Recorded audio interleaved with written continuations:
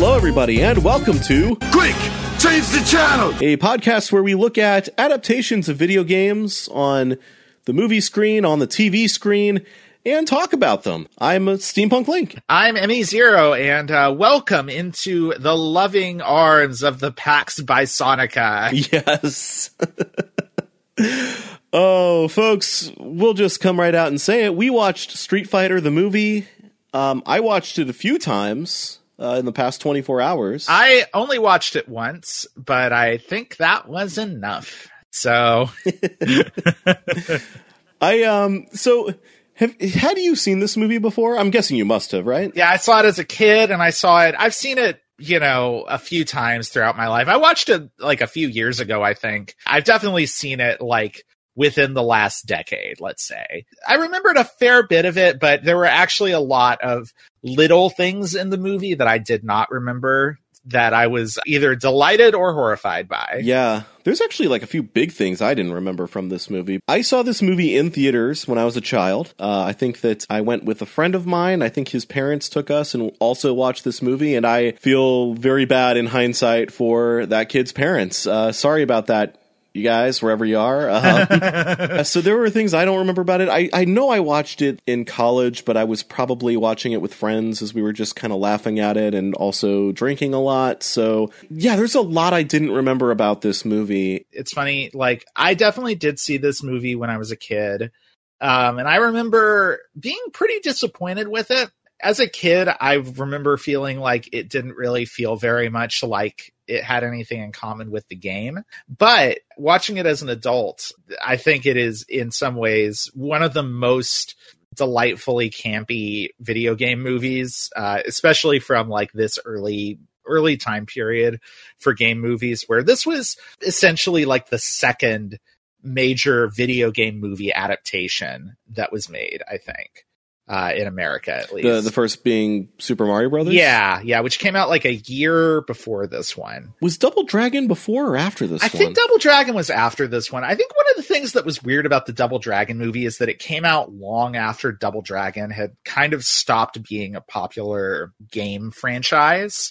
Whereas the Street Fighter movie, they did actually manage to strike while the iron was hot. Yeah, so much so that like I'm almost surprised that they got like DJ and Cammy and T-Hawk in this movie, because those were pretty new characters to the Street Fighter universe at the time. Yeah. And like with DJ's character, you could almost think that maybe that was a last minute addition, but like Cammy and T-Hawk are main characters. So they are. They clearly wrote this with them in mind.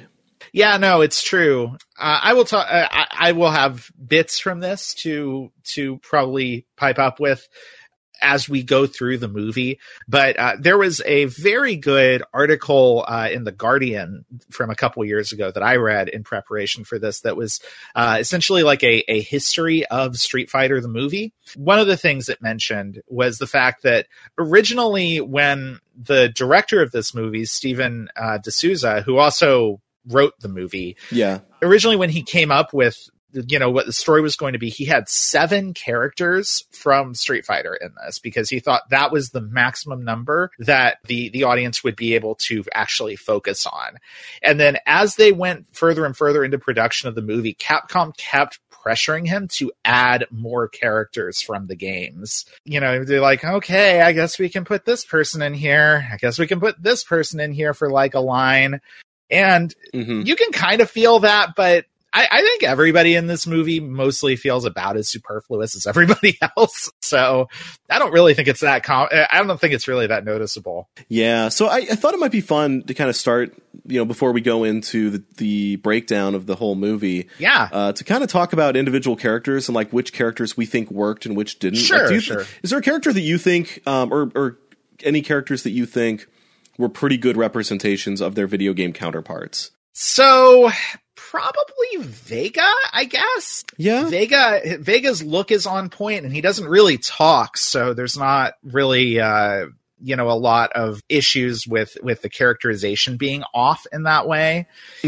That's probably it, honestly. Like, I don't think, my understanding is that even though I think he's a very fun character in the movie and actually looks very on point, I'm pretty sure that the Zangief in the games is very different in like the way he's portrayed than the guy in the movie is. So that one doesn't really count. Yeah, I agree with you completely. I think that Vega might be like, I think the most accurate of any of the characters, and I think that it's because the actor who plays him, Jay Tavare, I don't know how much of his own stunt choreography he did, but you know, like he does the backflips and everything. He's a very physical actor, and he does a very good job here. Mm-hmm. You really get the idea that like he saw the character in the game and was like, okay, I think I can do this, and he did a pretty bang up job. I'm really impressed. I bet he did actually do a fair bit of his own like work on figuring out what that character's moves were going to be,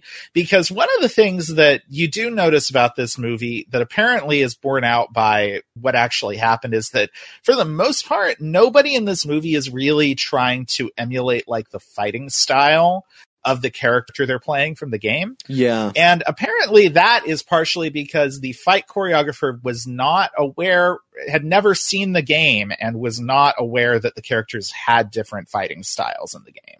So, yeah. So I will say one other character that I think was good, at least at looking the part, was Balrog. Mm-hmm. Like it's completely baffling to me that Balrog is a good guy in this movie, because he's always depicted as one of the bosses and as a member of Bison's Shadow Law crime syndicate or whatever in the games. But I will say the actor who played him, Grand L. Bush, I think his name is. He's a dude who looks like a boxer. Like, I could actually have believed that guy was a professional boxer before becoming an actor. Like, he does a good job at looking the part. The few times we actually see him fight, I don't know if I buy it anymore. But, like, physically, you know, he does look like he actually trained like a boxer would have to get into the role. So I'll give him that much. We're kind of dancing around it, but I do think the one character who's entirely on point 100% from how they're portrayed in the games is, of course, Captain Sawada. That one they got perfectly. Yeah. You know, it's funny that you were talking about how in that article Capcom kept pushing for more characters, because Sawada is the reason that the only character who doesn't appear in this game or in this movie got pushed out, and I'll talk about that when we introduce Sawada in the movie. But that's a kind of an interesting story that I got from a Street Fighter wiki. So I mean, you know, there's the possibility that it's not entirely accurate, but also I think, you know, you got to give credit to Raul Julia as M. Bison, who just he steals the movie. I mean, he's so much fun to watch, and like so many of the movie's best parts are just because he's so in it. Like he's giving everything for exactly the right kind of performance for this movie. You know, say what you will about how far that character is from any depictions of Bison in the games or other media, but he's such an amazing over-the-top Bond villain in this. Some of his lines are just magnificently delivered. His speech about how he isn't doing what he's doing for evil. He's doing it for good. All he wants to do is create the perfect genetic super soldier. What's so wrong with that? You know what? The Marvel movies, like the good guys did that very thing. They just wanted to create a perfect super soldier. Yeah. And they were the good guys in that movie. So they were the good guys. So think about that, huh? I've actually got that speech pulled up. Maybe we'll do a dramatic reading of that when we get to that scene. That'd be good. Okay. Other than that, who do you think are some of the worst characters in here as far as like departures from their game counterparts? I mean, it's got to be Ken, right? Ken is terrible in this movie. He's a really unpleasant and annoying character, and he bears more or less no resemblance at all to the character from the games. Also, Dhalsim, I think, Dhalsim is, they kind of just took a random bit character in this movie and slapped the name Dhalsim on him, and then inexplicably have him kind of transform into the look of the character from the game in like his last scene for no real reason that's ever stated. Those would probably be my picks, but there are definitely other ones. What about you? I might go with Sagat. That's fair. I believe, played by a Native American actor in this movie. That is true. Really nuts to me. DJ is like fine, but also just such a nothing character. And DJ's not really that character, though. I mean, DJ's not like, DJ is another one where they kind of just took like the name and the ethnicity, I guess, of the character from the game and just put it on like a minor hench person for Bison. Yeah, DJ is basically a funny Jamaican accent, if we're getting real here. Yeah, that's pretty much it. And there were times when I did think that, or like when I sort of wondered like why the roles of Balrog and DJ weren't swapped. Because, you know, like I buy DJ, you know, just from what we know of his character from Street Fighter, more of as a good guy than a villain, and vice versa with Balrog. But also, like, you know, and because we don't get a lot of DJ and the actor who plays DJ doesn't get a lot to work with, I can't say this for certain. Miguel A. Nunez Jr. Apparently played DJ. But I will say Crandall Bush seems like maybe he's just a better actor or just like a stronger actor than the actor who plays DJ. And maybe that's, but before I go too hard on any of the actors in this movie, like the writing in this movie is bad and they did not have a lot to work with. That's true. That's very true. But also, you know, in a little bit of fairness to the writer, even though I maintain the writing is bad, this does happen at a time when we don't have a lot of background on these characters. Like what we know about the Street Fighter characters comes from like instruction manuals and strategy guides. Like we don't have this sort of expanded lore about Street Fighter that we would get directly from Capcom a lot later on. So basically the way this movie ended up happening the way it happened is Capcom financed this movie, basically. That's something that's good to know. It's not like Capcom just sold the rights to an American movie studio and then walked away. They wanted this movie to happen. And the guy who ended up writing and directing this movie, Steven S. D'Souza, who had been, you know, he'd worked in TV, he'd worked on some other movies. He had possibly most famously, he was the writer of the original Die Hard. He got a call saying, hey, Capcom is coming by and they want us to pitch them a Street Fighter movie tomorrow. Do you want to try to pitch it? And he knew the game because his teenage son was, you know, into the game. So he, you know, was aware of it and he was like, oh yeah, I can do that. So overnight he came up with a pitch that was essentially what the movie is. And he didn't want to do like a tournament fight movie. He wanted to do something that would be kind of like a combination of a James Bond movie and a war movie. And he pitched it to Capcom. And it turned out Capcom actually kind of wanted the same thing. They already had concept art drawn up of like Bison as like the world's most wanted criminal or whatever. So they were like, hey, this works with what we want. So within like a week, they were up and going on, you know, sort of figuring out what the movie was going to be. And so, you know, this is like a huge departure from what most people would probably expect for a Street Fighter movie, but this is actually what Capcom themselves basically wanted at this point. So I think that does also speak to the idea that, yeah, they didn't really have a ton of sort of things set in stone about what exactly they wanted Street Fighter to be. So they were just like, here, this is a concept that we can kind of fold all of the vague characterizations of these, you know, fighting game characters into, and we'll go for it. You know, I mean, it makes sense that they would put Guile front and center rather than Ryu, just from a standpoint of like, we have a big villain. His primary adversary is Guile, you know, and to a lesser extent, Chun-Li. So it makes sense that we might position those two characters more front and centered than Ryu, even though, like, clearly Ryu is the star of the Street Fighter game series. Yeah, Ryu gets done pretty dirty by this movie, I think it's fair to say. He really does, yeah. Well, anyway, I guess, is there anything else we wanted to talk about before we start the breakdown? I don't think so. I think we should just get into it.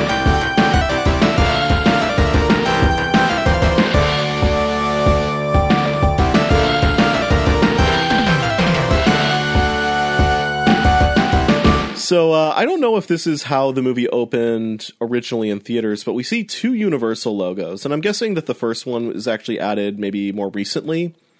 The second one happens because it's got the Universal logo. It's got the little globe spinning. And we need that in order for the globe to turn into the Bison Army logo, So Bison's Army in this movie is not called Shadowloo. Shadowloo is country the place, is Shadowloo. Yeah. Right.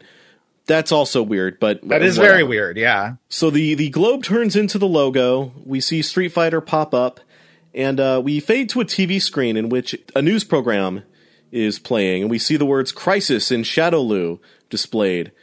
The program informs us that the country of Shadowloo has been in the midst of a civil war and that its capital has recently fallen. So we're introduced to our first actual character from Street Fighter, who is Chun-Li, or in this movie, she's called Chun-Li Zhang. I'm not sure if that last name has ever been used for Chun-Li's character outside of this movie. I'm going to guess no. I'm not even sure if that's how Chinese names work. I just figured her name just was Chun-Li. Chun-Li is a kung fu expert in the games and also an Interpol agent. Here she is a reporter for the GNT News Network. She's talking about AN forces, allied nations, I think is what that's meant to stand for. Yeah. They've recently scored a victory against Bison's forces as they've taken over a port in Shadowloo from which they're now going to be conducting most of their operations throughout the events in this movie. She mentions that they defeated a ragtag militia to take over the city, but that actually defeating Bison's forces will be a much greater challenge. As Chun-Li's newscast/exposition continues, we cut to M. Bison's lair, and we get our first proper look at Raul Julia's mad dictator.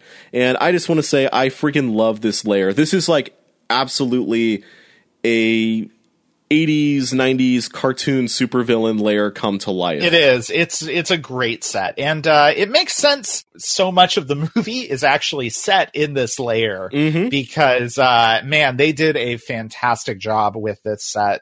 It looks expensive in a way that a lot of the rest of the movie just does not. Like, I love the giant wall of TV screens they use as the large scale like monitor. Bison has his weird floating platform that he commands from. There's the hostage pit, which I'm sure you'll talk about in a second. But we'll talk about that hostage pit. It's good, complete with its own loudspeaker, I guess. Well, yeah, I don't know if I mentioned that. There's gonna be a lot of loudspeaker humor in this movie. There's gonna be a lot of either like radio broadcasts or just announcements made via unseen loudspeakers. That I think a lot of which was added in post, maybe to sort of punch up the comedy chops of this movie. Yeah.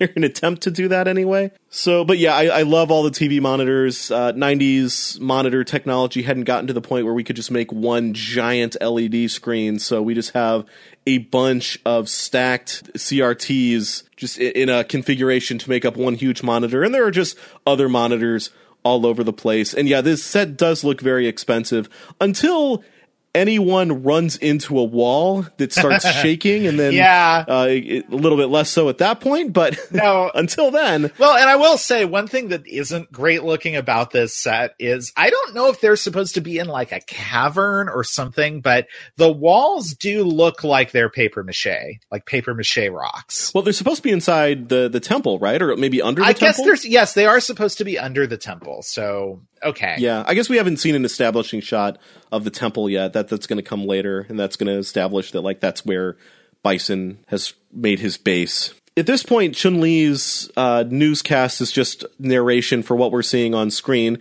She tells us that several AN aid workers have been taken hostage, and we see them, as she says this, being dumped into the hostage pit by Zangief and some other Bison henchmen. She also mentions that the AN soldiers who were tasked with protecting them have also been captured. Most of them were killed, but 3 have not been confirmed dead, but are missing. Their whereabouts are unknown. And then we immediately see those soldiers being dragged in with canvas bags over their heads. Bison challenges them to one-on-one duels, saying that they came across the world to fight him. This is their chance. They all sort of weakly slap at him, and Raul Julia just grabs them all, and then movie breaks their necks by, lightly shaking them while sort of holding them around the neck, in the way that you have to snap someone's neck in movies so you don't actually hurt anyone. The neck snapping sound effect is phenomenal. I love it. Oh yeah, no, I do remember like seeing that as a kid and being like, oh my God, you know, and thinking like, wow, that's all it takes to just straight up kill somebody? Whoa. Wow. I did just mention Zangief. Zangief in the game is a big Russian wrestler who here is relegated to simple-minded Bison lackey. Yeah, he's basically, going back to the James Bond thing, he's basically, I guess, sort of like Jaws from the Roger Moore James Bond movies. Yeah. You know, he's a giant, so dumb, it's hard to believe he can actually walk sort of guy, who is just a big slab of muscles, basically. We keep switching back and forth between everything going on in Bison's lair and Chun-Li's report, and we also keep switching between Chun-Li's report being televised and actually seeing Chun-Li live as she's reporting. An AN tank is moving into the town square where Chun-Li is reporting from, and she mentions that the colonel is in that tank and is going to try and get an interview with him. The colonel, of course, is Guile, our main character, played by Jean-Claude Van Damme. We should also mention Chun-Li is played by Ming-Na Wen, who is pretty well known. She's got lots of geek cred. She's been in all sorts of great productions. She was in Agents of S.H.I.E.L.D. Yep, she was the voice of Mulan in the Disney Mulan movie. Yeah. Also the voice of the main character in the Final Fantasy The Spirits Within movie, which we may talk about someday on this show. I don't know. We'll see. We'll see. And I think at the time she was doing this, she was either on or about to start appearing on ER. Yeah. So if you are not a geek and are listening to this, you probably know her best from ER. So anyway, we see Guile, Jean-Claude Van Damme. He's, he kind of looks the part of Guile. His hair's about a foot too short, but they did try to do something to his hair color here to make him look more Guile-ish, I think, and it really doesn't work. It's very conspicuous. Yeah, I guess they tried to make him look more blonde, but it just does not work. No. He mostly just looks like Jean-Claude Van Damme, though. So that's what they paid for. They paid a lot of money to have him. That's what they got. Yeah, and also, much to my delight, he sounds just like Jean-Claude Van Damme, which is going to be just great. So Chun-Li tries to go get an interview. Guile doesn't really want to talk because he doesn't like journalists, but he does want to address Bison directly and gives a speech that's halfway between schoolyard tough talk and a bad wrestling promo. Yeah. I guess I could have just said bad wrestling promo. Honestly, like, this movie could have just been a series of all the characters making their own wrestling promos, and it might have been better. I don't know. Maybe, yeah. Guile does like that up yours arm motion that you do when you're in a movie where they don't let you just, use your middle finger. Like this one. So this gets Bison's attention, which was Guile's plan all along. We're also introduced to DJ in this sequence. DJ is a Jamaican kickboxer in the video games. I think he is maybe like the one character other than Dhalsim, who we'll talk about in a moment, who does not throw a single punch or kick in this movie. Yeah, he is Bison's tech guy, interestingly. He's always manning the computer, switching the video feeds and probably doing other stuff that we don't really get to see. So, you know what? I didn't really get that. Like, he was specifically like the tech guy. He must have. That was what I assumed he must be. Honestly, that makes a lot more sense. Actually, that's going to make a line that he says later make a lot more sense. Again, we will get to it. I'm glad you picked up on that. Bison just has the ability to cut into TV signals whenever he wants and broadcast himself. So I guess only Bison and that one guy who did that Max Headroom thing years ago have that ability. So Bison cuts into the transmission to address Guile personally, and this gives Guile and Cammy, who we're introduced to, is played by Kylie Minogue, the Australian pop star who is playing a British soldier, lieutenant. I think he actually calls her lieutenant at one point. I think he does, yeah. So she goes into Chun-Li's van where E. Honda is sitting, who is, I guess, Chun-Li's tech guy. Mm-hmm. Balrog, the boxer from the video game, is her cameraman. Mm-hmm. She humorously climbs up E. Honda for some reason. I don't know. Because he's fat, I guess, and that's funny. She kicks him out of his own van and then tries to trace the signal with their equipment. This whole scene is kind of bonkers. I do not understand why they've just decided like they're going to commandeer Chun-Li's equipment, which they can't possibly know as well as their own equipment, to track.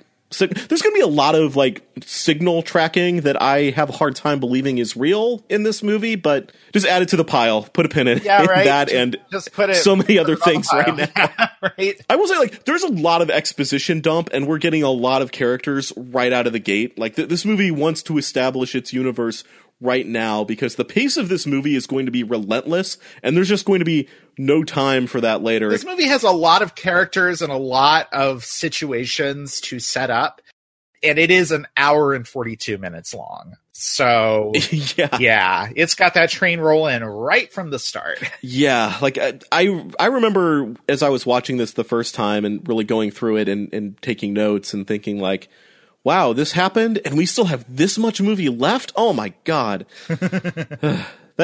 I thought that a lot. Yeah, that's fair. That's fair. Not only are Cammy and Guile soldiers tracking the signal, but DJ manages to figure out that they are tracking the signal as Bison is addressing Guile. Again, I don't think this is something he could possibly know, but whatever. This all feels like techno-babbly in like a Star Trek kind of way at this point. It is, yeah. It's very Star Trek-y in that sense. Bison at this point tells Guile that the hostages have 3 days, and he has demanded a ransom of $20 billion. And if he doesn't get his $20 billion in 3 days, he is going to kill all the hostages. He's already killed 2 of the 3 soldiers, but Guile, of course, and the others do not know this. They also do not know that he still has 1 soldier alive who happens to be Carlos Blanca, or Charlie, whom Guile says personally, "Charlie, we're going to come and find you," as he tries to assure all the hostages that they are coming for them. This causes Bison to check Charlie's dog tags and discover that he is the Charlie that Guile was speaking of, and instead of just movie snapping his neck, he's going to do experiments on him. Ooh. Now, okay, there is a Street Fighter character named Charlie.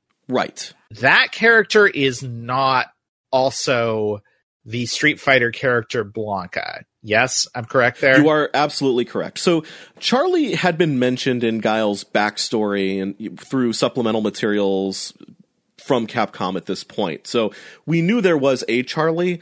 I don't think anybody anticipated that Capcom's next proper sequel to Street Fighter would be a prequel that actually introduced Charlie as a character. Right. So I think they assumed they sort of had free reign to do what they wanted with Charlie, which is why they made him Blanca in this. Which, I mean, honestly, like, it makes more sense that you do experiments on somebody and you end up with a green-skinned monster than just, hey, we abandoned this baby in Brazil and it turned into one. Well, so this is why I'm bringing this up, is because I think that even though, for the most part, I'm pretty sure nobody ever got anything confused between this movie and like the games, I do remember a lot of people being confused because of the Charlie Blanca thing in this movie about Blanca's identity for a long time. Well, I mean, it's like, I know that a lot of people don't really follow like the lore of fighting game characters that much, but like, I do think that is one thing from this movie that kind of stuck with a lot of people, was this idea that Blanca used to be this other character, Charlie, that got like transformed into Blanca at some point. Yeah. Well, I mean, maybe a lot of people don't care about the lore of video games from, supplemental materials, but those people aren't Steampunk Link ages 5 to question marks. So I cared a lot about the continuity, and I was pretty certain even around that time that Charlie and Blanca were not meant to be the same person. Oh, because I mean, the Blanca's ending in Street Fighter 2. I mean, I remember that. Outright says this. Oh, yeah. He's a different person. Yeah, his name is Jimmy or something like that. Right. So yeah, it is clear that it's not meant to be the same character at all. Yes, if you weren't, like going over all of your strategy guides, reading all of the lore, then all you would have to go on is this movie, and you wouldn't have known that. So, yeah, fair enough. So anyway, where were we? They break off the broadcast, and unfortunately, Cammy was not able to track them down. And Guile says to Chun-Li, "For a moment there, you were almost useful, even though it's Cammy, it seems like, that screwed up. She was the one who, hijacked their van and everything and still couldn't track down their signal. Yeah. So I don't know how that's on Chun-Li's shoulders. But we learned that it's because he doesn't like journalists. Chun-Li asks Cammy, he doesn't like women, does he? Which, I don't know, I feel like that's a weird assumption to make based on that interaction, but all right. And Cammy assures her, oh no, he just doesn't like journalists. It's an equal opportunity dislike, you see. I think is her line there. I believe that is the line, yes. Soldiers don't like journalists getting in the way because they mess up missions, because the journalist wants people to know stuff and the soldiers don't necessarily want that all the time. But, they're getting in the way of people doing the real work. Yeah. They're not out there killing people. Yeah. Like a real man or, woman in this case. I will say, what? The movie does do that. It lets the men and women kill in equal measure. They're all murderers. That's true. Anybody can be a murderer soldier. So anyway, I'm sorry. I'm getting a little bit ahead of myself here because there's going to be some political stuff I'm going to get mad about a little bit, but we will get there. Put a pin in that as well. So, this is the first 5 minutes of this movie. Like we said, there's a lot of setup here, so it'll pick up a little bit, but yeah. So next we go to a fantastic scene in which, Ryu and Ken, who we are introduced to, are going through a strange underground club where a cage match is happening between someone who's obviously Vega. If anyone knows the video game, they immediately recognize Vega because, as we said before, this is one of the characters who's pretty on point visually. And just some other random guy who is not lucky enough to a character from a video game, so he is definitely going to get killed by Vega. Yeah, he tries to escape from the cage, but gets electrocuted by the barbed wire at the top, it seems. Yeah. There's a lot of gruesome sound effects here as Vega, the claw-wielding, mask-wearing cage fighter, slashes and apparently just guts this guy. We hear some pretty gross sound effects, but we don't actually see any blood in this scene or really a lot of violence or fighting at all. It's just kind of assumed from the sound effects as Ryu and Ken are taken through the crowd. No blood, you say. There could be a reason for that, which we'll get to a little bit later. Interesting. Yeah. Okay. I'm looking forward to that. Yeah. We know that this is Ryu and Ken, again, as fans of the video game, because we've got an Asian guy and a white guy, so, who else would it be, I guess? Though they did do the thing that happens with exhausting frequency in American movies, where they didn't actually cast an Asian guy of the right nationality to play Ryu. So, not a Japanese guy, but an Asian guy. Yeah. And again, so we're in Shadowloo, which is meant to be a fictional Southeast Asian country. As I will mention later, it is Vietnam. This is basically Vietnam. Though everybody here that we see is white. There's so many white people everywhere in this apparently Southeast Asian country, which is... a lot of white extras, and we will get to that as well in just a moment here, very shortly, actually. So... Ryu and Ken are taken to Sagat's office, where we meet Sagat, who is the leader of this crime syndicate in Shadowloo. The Shadowloo Tong, I believe is what they call them later. Yeah. Also, I want to talk about this guy who's leading them through the crowd to Sagat's office, who is dressed in a sort of vaguely military uniform and has what looks like a bandolier that is actually a studded belt that they got from Hot Topic. Uh-huh. So Ryu and Ken are introduced to Sagat. They're there to sell Sagat some weapons. Sagat is, I think I mentioned, played by a Native American man. In the video game, Sagat is a very, very tall, very, very imposing Muay Thai kickboxer. Here, he's a pretty short dude, and really the only thing they get right here is the fact that he's bald and has an eye patch. Now, one thing they did do, because the actor playing Sagat, I think, is fairly... I wouldn't say he's an old man, but he's an older man. And they do mention that Sagat in the fiction of this movie used to be the top number one, cage fighter. Right. So you can, I guess, kind of imagine that he used to look like the Sagat from the games, but doesn't now because he's sort of old and shriveled. Sure, yeah. They do try to establish, usually through clumsy exposition, that all these people are totally fighters, you guys. Don't worry about that.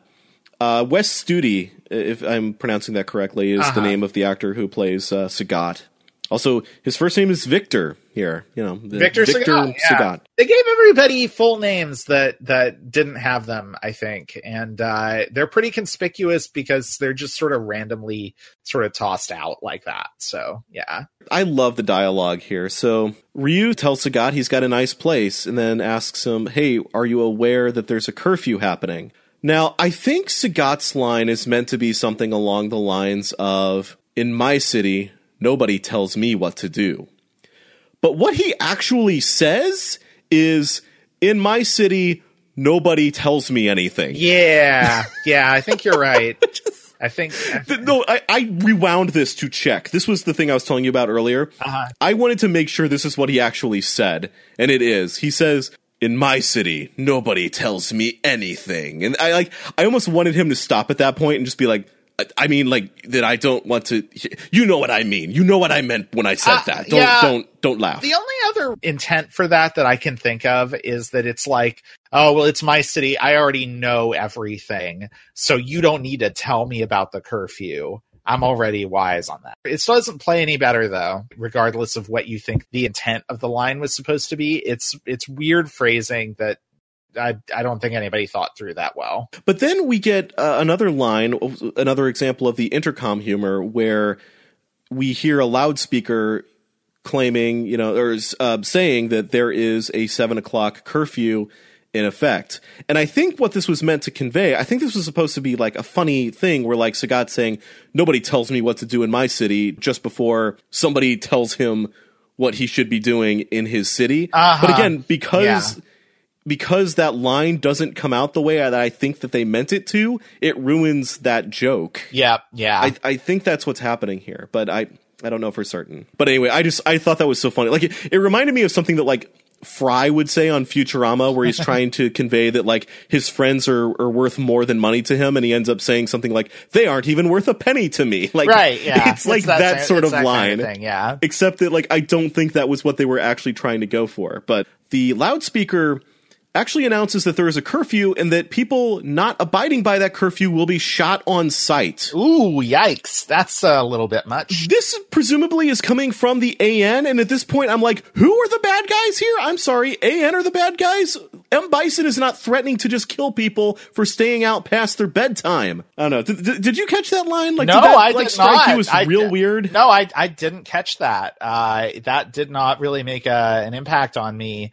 But it is not great. I mean, clearly the AN has locked down this city. They do seem to be occupying it in a pretty aggressive fashion. So yeah, it's just kind of glazed over by the movie here. I don't think the movie really wants you to think that much about that. The AN also seems to control like the prison system in this city as well, which seems like a strange leap for them too. Yeah, well, they have the little military prison yard, I guess, that's part of the building that they are operating out of, but we'll get to that momentarily in a few scenes from now. Anyway, Ryu tells Sagat that they have his weapons, that they will call him over a radio once they have the money and are safely outside, and then he will tell them the location of the weapons. Sagat seems to agree to this and takes them out into his lobby or whatever, although not before offering them some prostitutes, I think. Some very PG rated prostitutes. Now, you don't see anything below the neck on these ladies, but that's probably what the implication's supposed to be, Yeah, who are also very bummed when Ken turns them down. And turns them down in a very awkward way, saying, let's skip the Miss Manners. That's how he says, I'm not interested in soliciting prostitutes today. That doesn't seem realistic because Ken is a gross little goblin man in this movie, and I can't imagine that any woman would be disappointed by not having the possibility of a sexual encounter with him in their future. But I don't know. Well, really, they wanted Ryu, and we'll find out why very shortly. I think they were more disappointed that they ain't going to get some of that Ryu. Oh, is what's sure, happening. Sure. Also, I just said Ryu because I pronounced his name correctly, which is not something a single person in this movie is going to do. No, it's true. Actually, no, you're not entirely right. There are a couple of times when somebody randomly says Ryu instead of Ryu, which is the way most people pronounce. So it sounds like they accidentally said Ryu a couple of times. Like maybe Jean-Claude Van Damme said it, but that was more a result of his accent than actually saying it correct. Actually, it is Jean-Claude Van Damme that says it. So, yeah. And I will say, I grew up, suburban, Midwestern, white kid. Like, me and all of my friends pronounced it the exact same way back then. I would have expected that this movie maybe would have known better or would have had the means to actually check that, but it was produced by Capcom. They had people from Capcom checking on the production of this movie. Somebody should have noticed. They had one actor who exclusively spoke Japanese on that set. Yes, that's true. That's true. At least one. Anyway, so Sagat leads the two out, and Ryu offers Sagat the radio, but Sagat informs him that he doesn't need it because he actually already knew where the weapons were, and in fact, his men have already retrieved them. And we see his men grabbing weapons out of crates and aiming them at Ryu and Ken. And Sagat says in a very 80-yard line, "What's the matter? You're not afraid of your own weapons, are you?" Or something to that effect. Uh-huh. Now, I want to say something about all of these extras. One thing that we've already mentioned is that a lot of them are white in this Southeast Asian country. Two, they didn't have a single sport coat that fit any of them. No. They all look like they are children swimming in their parents' blazers. It's true. So Sagat's henchmen aim the weapons at Ryu and Ken and fire, and it turns out that all of these weapons are actually toys, and they are pelted with Nerf balls and darts. Sagat laughs, saying toys, and then Sagat delivers the very strange line before a fight sequence happens that he prefers his games live and in living color. Yep. Absolutely a line that I have written down here. And I feel like if we hadn't gone with the title for our show that we did, that one would have been a pretty good one too. Yes. So instead of signaling the Fly Girls to come out with Marlon Wayans and James Carey, as he was known back then, a fight sequence breaks out and Ryu and Ken start street fighting all of Sagat's bad guys, handling them pretty easily and doing some nice choreographed kicking through windows at the exact same time. But the fight is cut short when soldiers with real weapons come in and hold Ryu and Ken at gunpoint. So we cut back to another scene at Bison's lair. We get an establishing shot this time of the temple where the lair is, and it is daytime, which this makes the timing of all of this weird, but I will get into that. God, I feel like I'm just putting a pin in everything right now. Sorry about that, folks. So one thing I love about Bison's lair is that after he makes the declaration that they have 3 days to provide the $20 billion ransom for the hostages, he starts a countdown timer in his own lair. Like, there's a big digital clock on the wall counting down. It's like, he is not actually the guy who needs to be reminded of how long the hostages have. Like, I love that detail. It's very goofy to me. And on the topic of that timer, we also see a countdown timer on monitors in a lot of the AN briefing rooms when Guile and company are talking later on. I just want like conversations between these two where they're synchronizing their timers to make sure that everybody's on the same page. Gotta coordinate, yeah. So in this scene, we are introduced to Dr. Dhalsim, who looks absolutely nothing like the Dhalsim from the games, as we mentioned before. Nope, he is just a random sort of minor character that they have given the name Dhalsim to, because that's a character from the game. Yep, and Dhalsim is played by Roshan Seth, and Dhalsim lets us all know that he is definitely there against his will. He doesn't want to do all these weird experiments on Carlos Blanca to turn him into a monster, but M. Bison is leaving him no choice. Bison tells him that, well, maybe you'll feel better after this experiment's over, because we'll get you published in a research journal. That's such a good line. It really is. And we'll see about getting you published. Yeah. So Dhalsim is apparently in charge of warping Blanca's mind. He is not in charge of actually warping his body, which is done by Bison's more loyal scientists, which I feel like is really begging the question, why does he need Dhalsim? Dhalsim clearly does not want to be there and is not going to be loyal to him the moment he gets a chance to. Well, and why would he even take the risk of having Dhalsim there? The mechanism for warping Blanca's mind already seems set up, so it doesn't really seem like Dhalsim even needs to be there to operate it at this point. Yeah, so he's basically put like weird virtual reality goggles on Blanca and strapped him into a chamber, which is just like the chintziest looking prop in it's this like a tanning bed, basically. It's like a big weird capsule that they put him into, and the virtual reality goggles are, I guess, showing him all the worst things that humanity's ever done, you know, murders and speeches by Hitler and, you know, explosions and fire. And it's kind of doing like a Clockwork Orange thing on him, I guess. Yeah, I'm assuming that like underneath the goggles, they're, you know, doing the Ludovico or whatever it's called, where they force your eyelids open. Yeah. Otherwise, it would seem like it's just pretty easy to just close your eyes and not look at that. Yeah. But somehow this is warping his brain to make him violent or evil, I guess. It's making the red bar go up on the progress screen that they keep showing. Right, yeah. And that's bad. I do like Raul Julia Bison's line when he looks at all the things that Blanca is being exposed to and says, these are merely educational software. Why is he so upset about this? And Dhalsim retorts, because he's not a psycho. And Bison doesn't like that. That is a sore spot for him. So he throws Dhalsim across the room, tells him to watch his mouth, basically. As Bison says, his loyal scientists will work on his body, and they wheel out an IV cart that is apparently filled with giant bags of IV drips that contain, I'm guessing, Ecto Cooler and Fruit Punch. It's bright green, y'all. It's bright green. It's just the most fluorescent colors that have ever been in a giant IV drip bag. Yeah. And it is hilarious. And they're also helpfully marked with labels like danger mutagen and fun things like that. So then we cut back to Sagat's hideout, which I assumed was the next night because we went from night to day in the establishing shot of Bison's place to night again, but that can't possibly be the case given what we see on the timer in a scene or two from now that show that less than a day has passed. So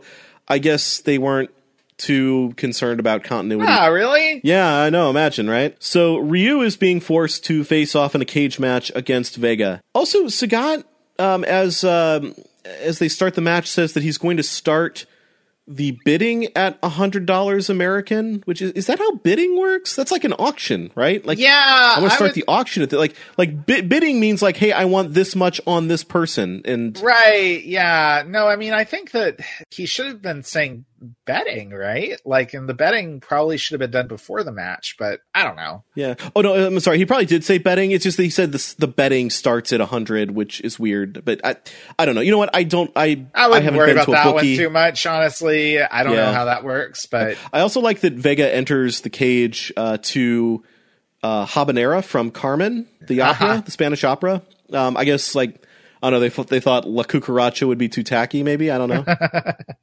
Yeah. Everybody is just obsessed with Vega. As Ken says, he's a pretty popular guy. Sagat helpfully tells him that he's the best cage fighter in the world, that the only person better than him might have been Iron Fist, which was Sagat himself, which is a weird name for Sagat, given what we know about him. Like, they could have... This was an opportunity to, squeeze a little bit of... like a fun nod, like calling him like the Great Tiger or something, because he shouts Tiger for all of his special moves in the game. But in this scene, Ryu is gonna fight Vega. Ryu is given a big like kind of machete to fight with, or it's like a sword. And one of the things that I learned in prepping for this is that that sword was real, and the actor playing Ryu did not get trained in how to use it. They did not really give him any ahead of time, like, fight training or fight choreography for this scene. He didn't even know that they were going to be filming this scene until the day of, when the assistant director was like, hey, are you ready for your knife fight? And he was like, what? So he went to one of the Thai stunt people and asked him to show him anything he knew about how to do this kind of fighting. So he showed him some stuff, and that's what's in the movie with this very real weapon that that could have definitely hurt somebody. Yeah. And also, this is the part where one of the cage girls tears Ryu's shirt off, causing all of the women in the audience to start turning on Vega a little bit and start swooning over Ryu instead. In fact, one girl actually gets rid of her Vega sign, to which Vega's jaw just practically hits the floor. I loved the facial expression from the actor playing Vega in that moment. It was so great. And I could imagine it being paired with like the yell that Vega does in the video game. That would have been a great touch. But Vega is just crestfallen that this one random fan has forsaken him for this new hunky guy, Ryu. And the audience has turned on Vega so much that they plead for him to not use his claw or weapon and instead would prefer Vega make this a more fair fight, and they just fight fisticuffs. Vega decides to abide by the crowd's chants and puts his claw and mask away. Or actually, he comes in wearing the mask and claw. He puts them on a pillow that is being held by one of the cage girls for some reason. I guess so he can do his backflips and everything, which again, pretty impressive. Like the actor does a really good job of really selling this. And then goes to reach for his mask and claw again before deciding not to at the audience's request. We also hear, people just shouting, "Vega, over here." And this is one of these times where I noticed that again, kind of like the intercom, there's going to be a lot of crowd chatter, and never, there will not be once in this movie where the crowd chatter or intercom is spoken in a language that is not English. Mm-hmm. Yeah. So, Ryu does his sword tricks and then throws the sword over Vega's shoulder, sticking it into a wooden post behind him. The two prepare to fight unarmed, and just as they are rushing towards each other, a tank crashes through the wall of the club or arena or whatever you want to call it. And Guile pops out declaring that everybody in the club is under arrest. And when we cut back to the crowd, there are suddenly AN troops there. Yeah, this movie has a lot of people about to fight and then not fighting, which I think is a very, very interesting choice for a movie based on a fighting video game series. Also, Guile was just straight up going to murder people by running them over in that tank because he couldn't see what was on the other side of that wall. No. So we cut to another scene with Guile being briefed by Sawada. Sawada is played by a Japanese martial artist action star named Sawada. Capcom wanted to put this guy in the movie, and specifically they pushed really hard for them to cast this guy as Ryu. And the director did not want to do that because Sawada did not speak or understand English and was not, he didn't think that was going to be a great fit for this character who has like significant screen time in the movie. So the compromise they came up with, which is a really weird one, is that Sawada is in the movie as a character named Captain Sawada, who pops up pretty conspicuously, I think, like 3 different times in the movie to basically deliver some like exposition. And it's like, who's this guy? He's just here. Apparently Sawada was not happy about this, but Capcom had a deal with him where they were really trying to push him as a star. And this was sort of the compromise they came to when it came to Street Fighter. I think that's why Fei Long isn't in this movie, which sort of makes me think, like, why didn't they just name the character Fei Long? It's not like they were really all that concerned with making sure that all the Asian actors matched their character's country of origin or anything, but... Right, yeah.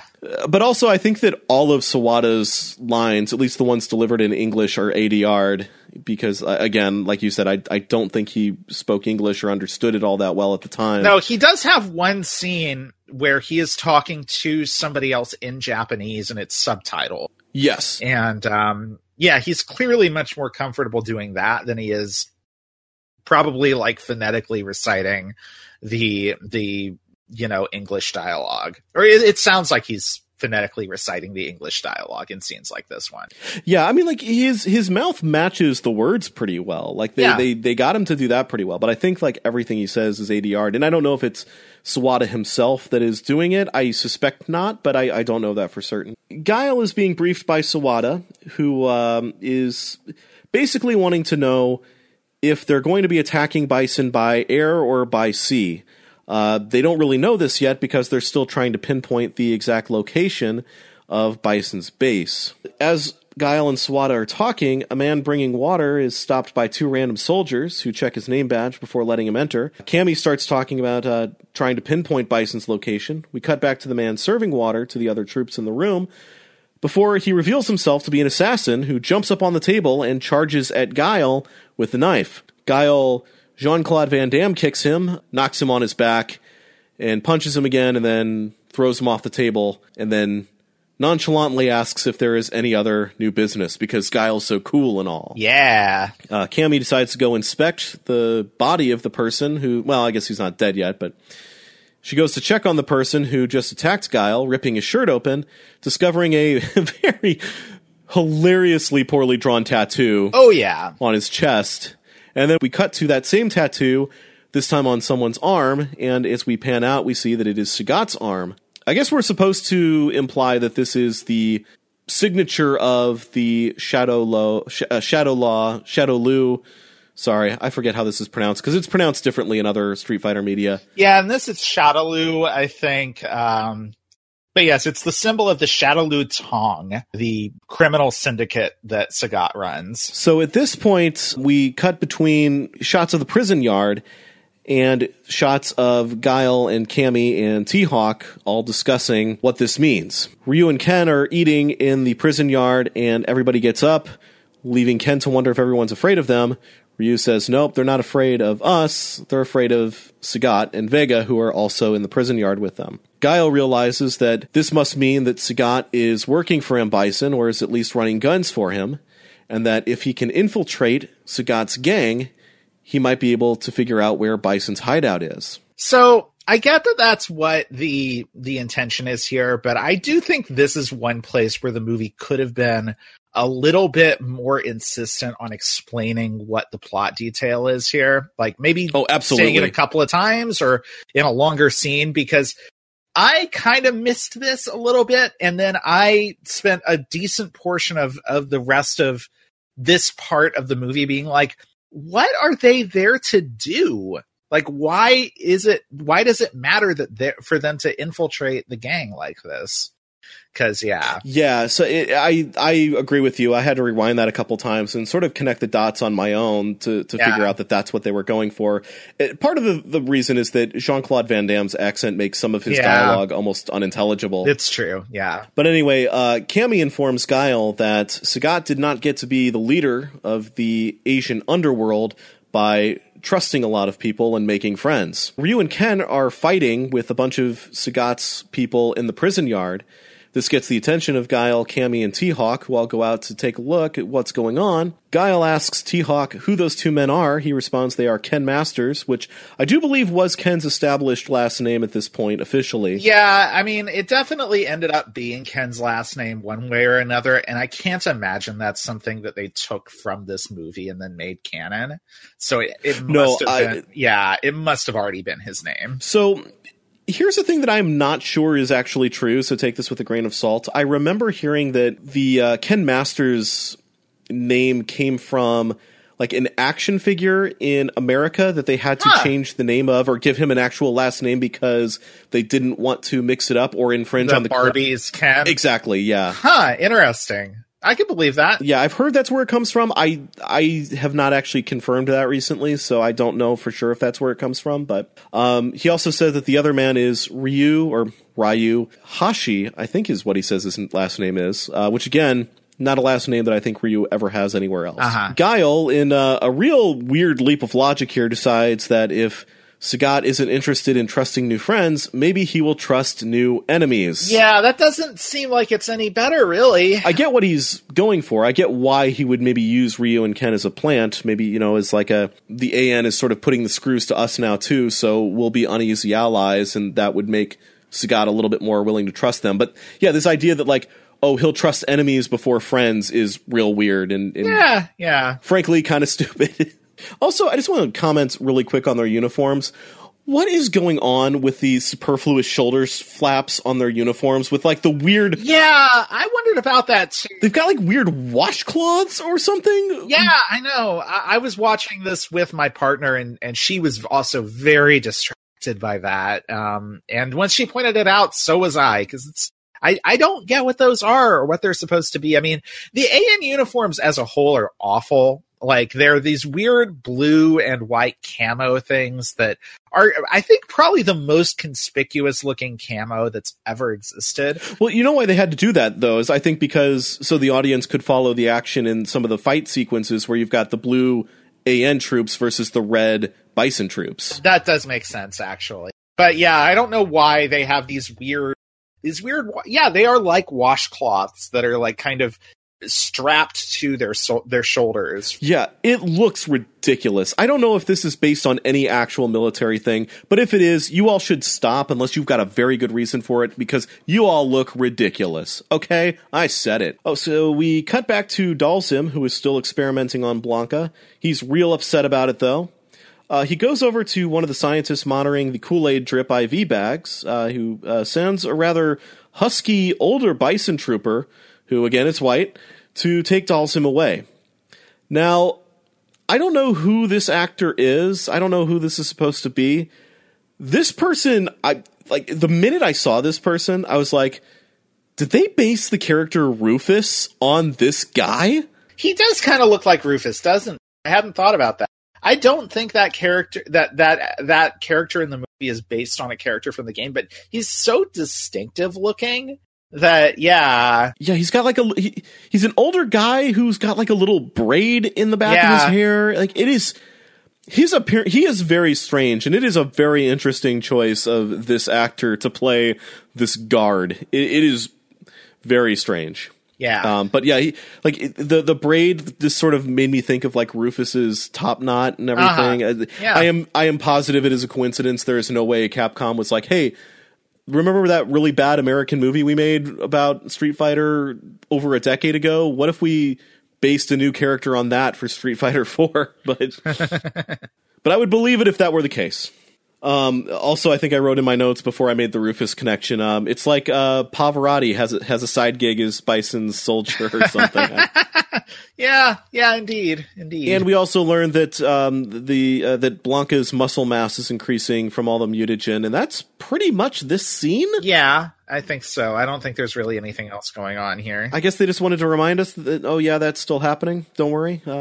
So we cut to some refugees getting off of a boat. I was very interested in the ethnicities of the extras who were going to be the refugees, but all their faces are obscured. So I was like, okay, all right, well done, movie, because it would have been really weird to have a bunch of white people getting off that boat.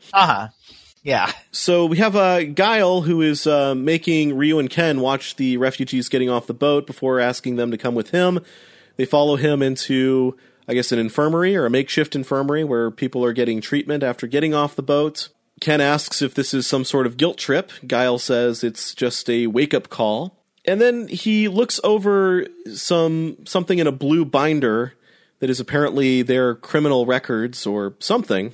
They are low-level criminals who seem to rob other criminals, which I feel like makes them pretty firmly on the side of good, honestly. Like, I don't feel like that's terribly ambiguous. Maybe they're a little bit selfish, but... But yeah, I mean, they were trying to sell a very bad man things he could not hurt people with when we see them in the movie. So yes, yeah, they seem all right. Yeah, I don't feel like morally they're all that ambiguous to the point where like Guile needs to switch them to the side of good or whatever.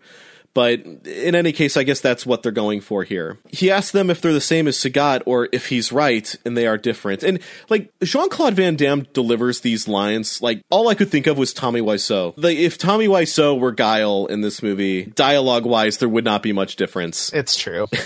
Ryu says, no, they're totally different, and wants to leave. Guile says, the only way you guys are going to leave is over my dead body.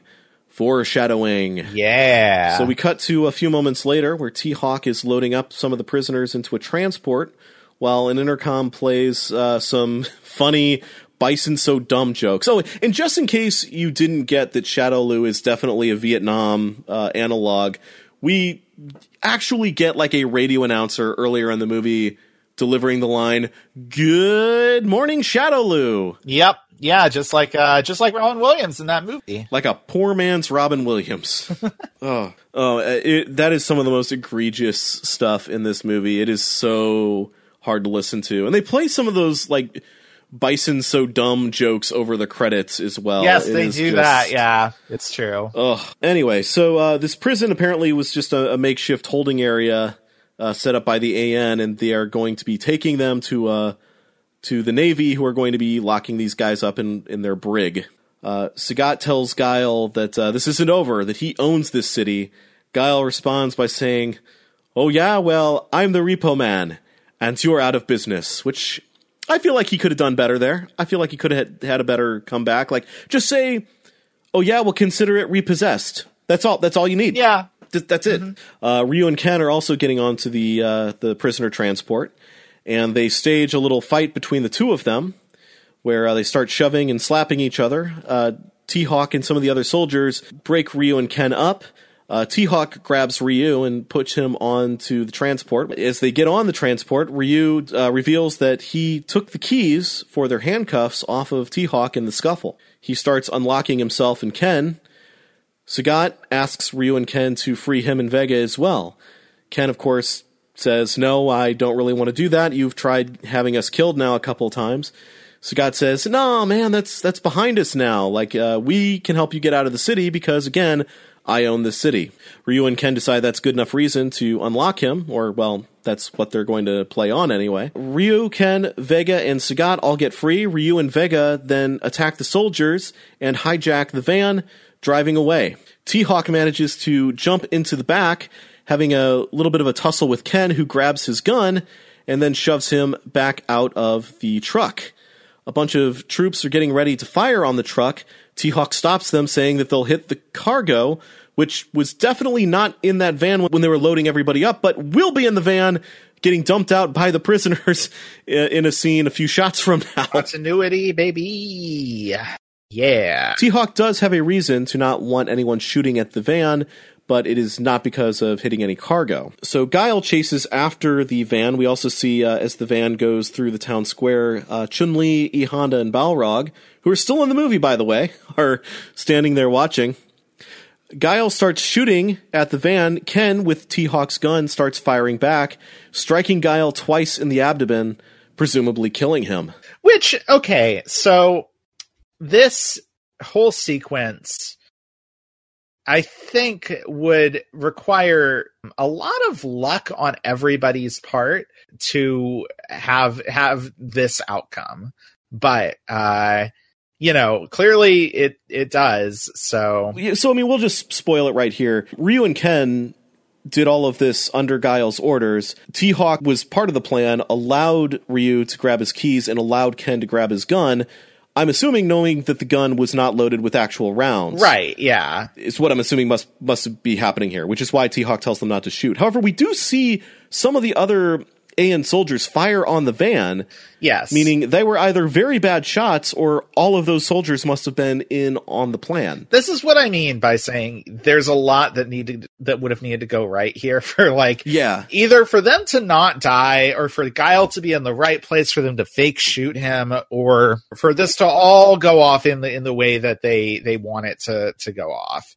But hey, I guess that's how it works when you're trying to implant a double agent pretty much instantly, or a couple of double agents pretty much instantly into a very suspicious criminal's inner circle.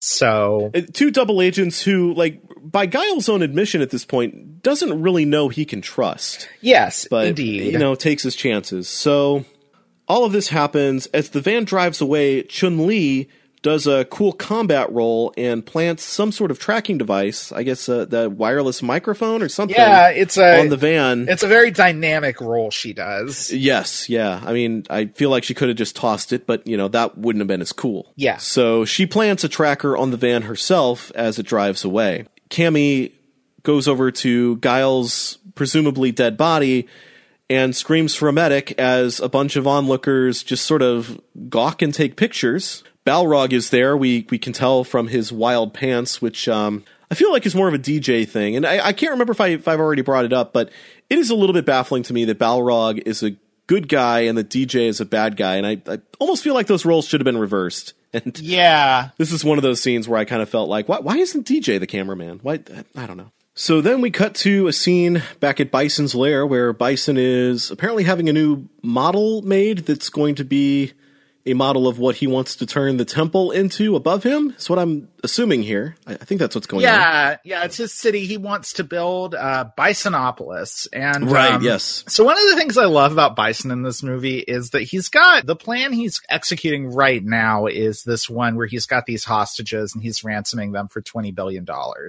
But he's got a lot of other plans that are just really funny, like wild things that he is planning to do next, I guess. This is one of them. I guess this is what he's going to use the 20 billion for, but yeah. Really, he wants to make Bisonopolis happen. Yeah, and I do also like the touch that he thinks the food court should be a little bit bigger because all the franchises are going to want in. So as he's having this conversation, Chun-Li appears on the news again, reporting that William F. Guile has been killed. This gets us a little bit more insight into Bison and Sagat's relationship, as Sagat was gun running for Bison, as we learned from Chun-Li. Chun-Li delivers this news in a very solemn way, despite the fact that Guile was kind of a jerk to her in their only encounter thus far. Well, it's, you always act somber when you're reporting on the death of a public figure, even if it's one you don't like a whole lot. I suppose that's true, yeah. As DJ hears this, he suggests that they all celebrate, but Bison says that he's actually in mourning because he wanted to face Guile himself and kill him himself. I do like DJ's reaction to Bison indicating that this is no time to celebrate, and which is sort of, like DJ's whole thing is that, okay, whatever, I am not here for this garbage, I am just here to get paid, whatever. Yeah. Which, maybe somewhat of an allegory for the way the actor felt, who knows? So at this point, Bison gives his rousing speech. I love this so much. So should I just read the entire speech here? Oh, yeah, go for it. Just do it. The road not taken. But why? Why do they still call me a warlord? And mad? All I want to do is create the perfect genetic soldier, not for power, not for evil, but for good. Carlos Blanca will be the first of many. They shall march out of my laboratory and sweep away every adversary, every creed, every nation, until the very planet is in the loving grip of the Pax Bisonica. And then peace. Beautiful. And then peace will reign, and the world and all humanity shall bow to me in humble gratitude. Yeah, it's so good. Okay. This speech moves Zangief to tears, who comments that was a beautiful speech.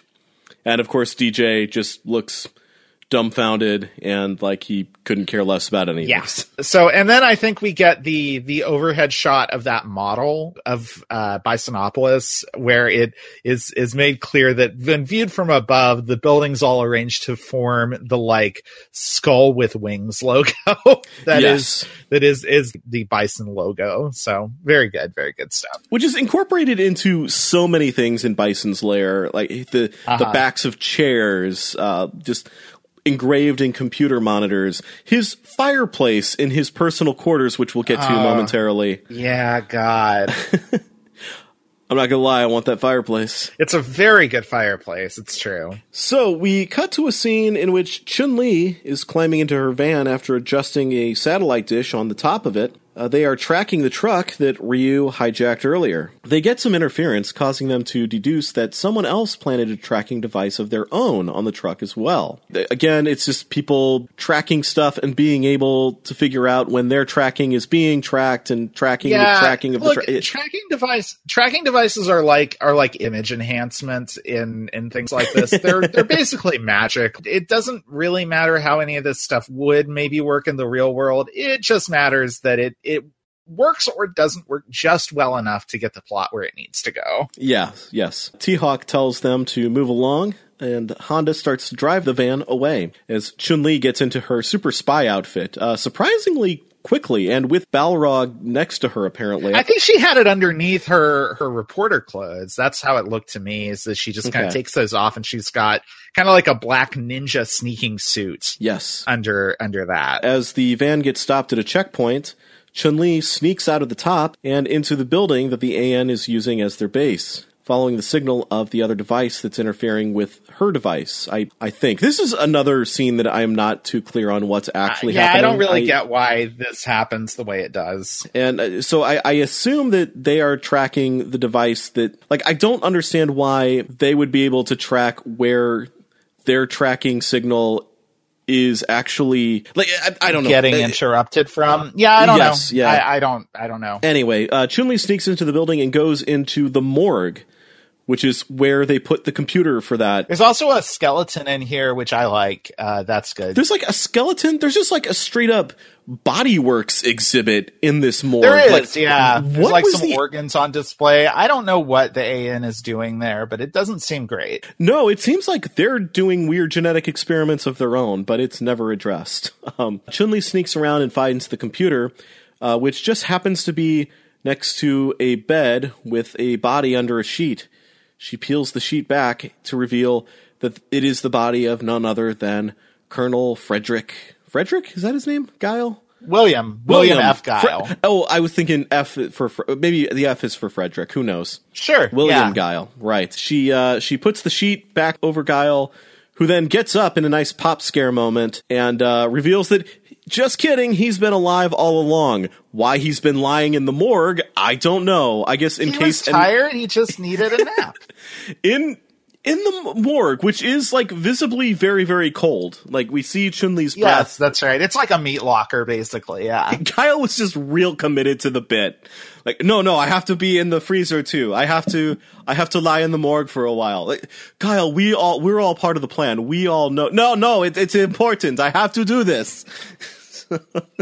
So he tells Chun-Li that he did not want to give her an interview when he was alive. He's certainly not going to do it when he's dead. He also takes off the squibs from underneath his shirt that went off, revealing that the whole thing was a ruse. Chun-Li immediately concludes, even though I don't know how she would even know that these two people exist, that the two people who led the breakout and shot him are actually working for him. Just very conveniently moving that exposition along. Guile has Chun-Li arrested by T-Hawk and Cammy. Chun-Li resists, telling Guile that this isn't just about being a reporter, that this is actually personal, and that she actually has an axe to grind with Bison herself. And Guile says, "This war is not about your personal vendetta," which is pretty rich coming from Guile, who actually admits after she is dragged out of the room that it is about his personal vendetta. Yeah, which he developed pretty quickly. I feel like he was presumably in charge of this mission before the whole business with Charlie happened. That is true. That is what he's talking about, right? Is Charlie? Yes, yeah. His best friend getting kidnapped by Bison. So yeah, this at some point, like, Guile has secretly started doing this for personal reasons, which doesn't really seem like the trait you want in a commanding officer, but hey. I mean, it's really strange because like later on in the movie, we actually see like a Newsweek magazine where Bison and Guile are sort of facing off. So like apparently this is a rivalry that the world knows about that maybe precedes Charlie's capture. We are meant to understand that it is about the fact that Charlie has been captured by Bison, but that's a pretty recent development. So yeah. Right. As Chun-Li tells us at the beginning of the movie. So yeah, like it's not like this is some long brooding hatred that he's had for Bison over something that happened to Charlie. I mean, this is something in the Street Fighter 2 lore. Like Charlie died while they were escaping from Bison's prison or something. So like there is like more time for that sort of wound to fester and become a personal vendetta for Guile where, yeah, like it all happens real fast here, but I mean, yeah. So does like everything in this movie. I mean, we get the 3-day timeline, so everything has to happen within those 3 days. Everything happens within these 3 days, yeah. Yeah. Anyway, so as Cammy and T-Hawk are leading Chun-Li down a hallway, she very easily escapes from both of them and jumps out a window. Yep, just right through that window. Just jumps straight through like a pane of glass. And T-Hawk responds to all this saying, "What a screw-up," which is a weird line, and I don't know if he's saying that about Chun-Li, which, like, I don't think that word means what you think it means, if that's what he's saying, or if he's, like, saying it about them for letting her escape. Yeah. Which would make more sense, but it's still just a very strange line. And then Guile pops his head through the window and it's like, it follows it up with, "What a woman." Yeah, which is meant to, like, start this whole idea that maybe there's some chemistry between the two of them, which is not earned in the slightest. But the name of this podcast comes from a line that happens in this movie. That's part of why we decided to do this movie first for the show. I told my partner that we had taken the name of our movie podcast from a line in this movie, and I asked her to try to guess which one it was as we were watching the movie. So she started just writing down all of the lines that she thought maybe we had picked. I would love while to see we were that watching list. it. It's really good, but at a certain point, it definitely stopped being a list of lines that could plausibly be the title of a podcast and turned into just all the good lines from this movie. And this was definitely one of them. The "what a screw up, what a woman" was one of the ones that ended up on her list. And even though it's not a thing that anybody would really want to have as the title of as the title of this podcast, certainly. It's not too late. We could call this podcast "What a Screw Up." No, I like Quick Change the Channel. Yeah. Did she guess that one? Was that on the list? No, interestingly, Really? she didn't write down that one. Yeah, she just, like, she wrote down like 4 other lines from that scene, but not that one. So, yeah.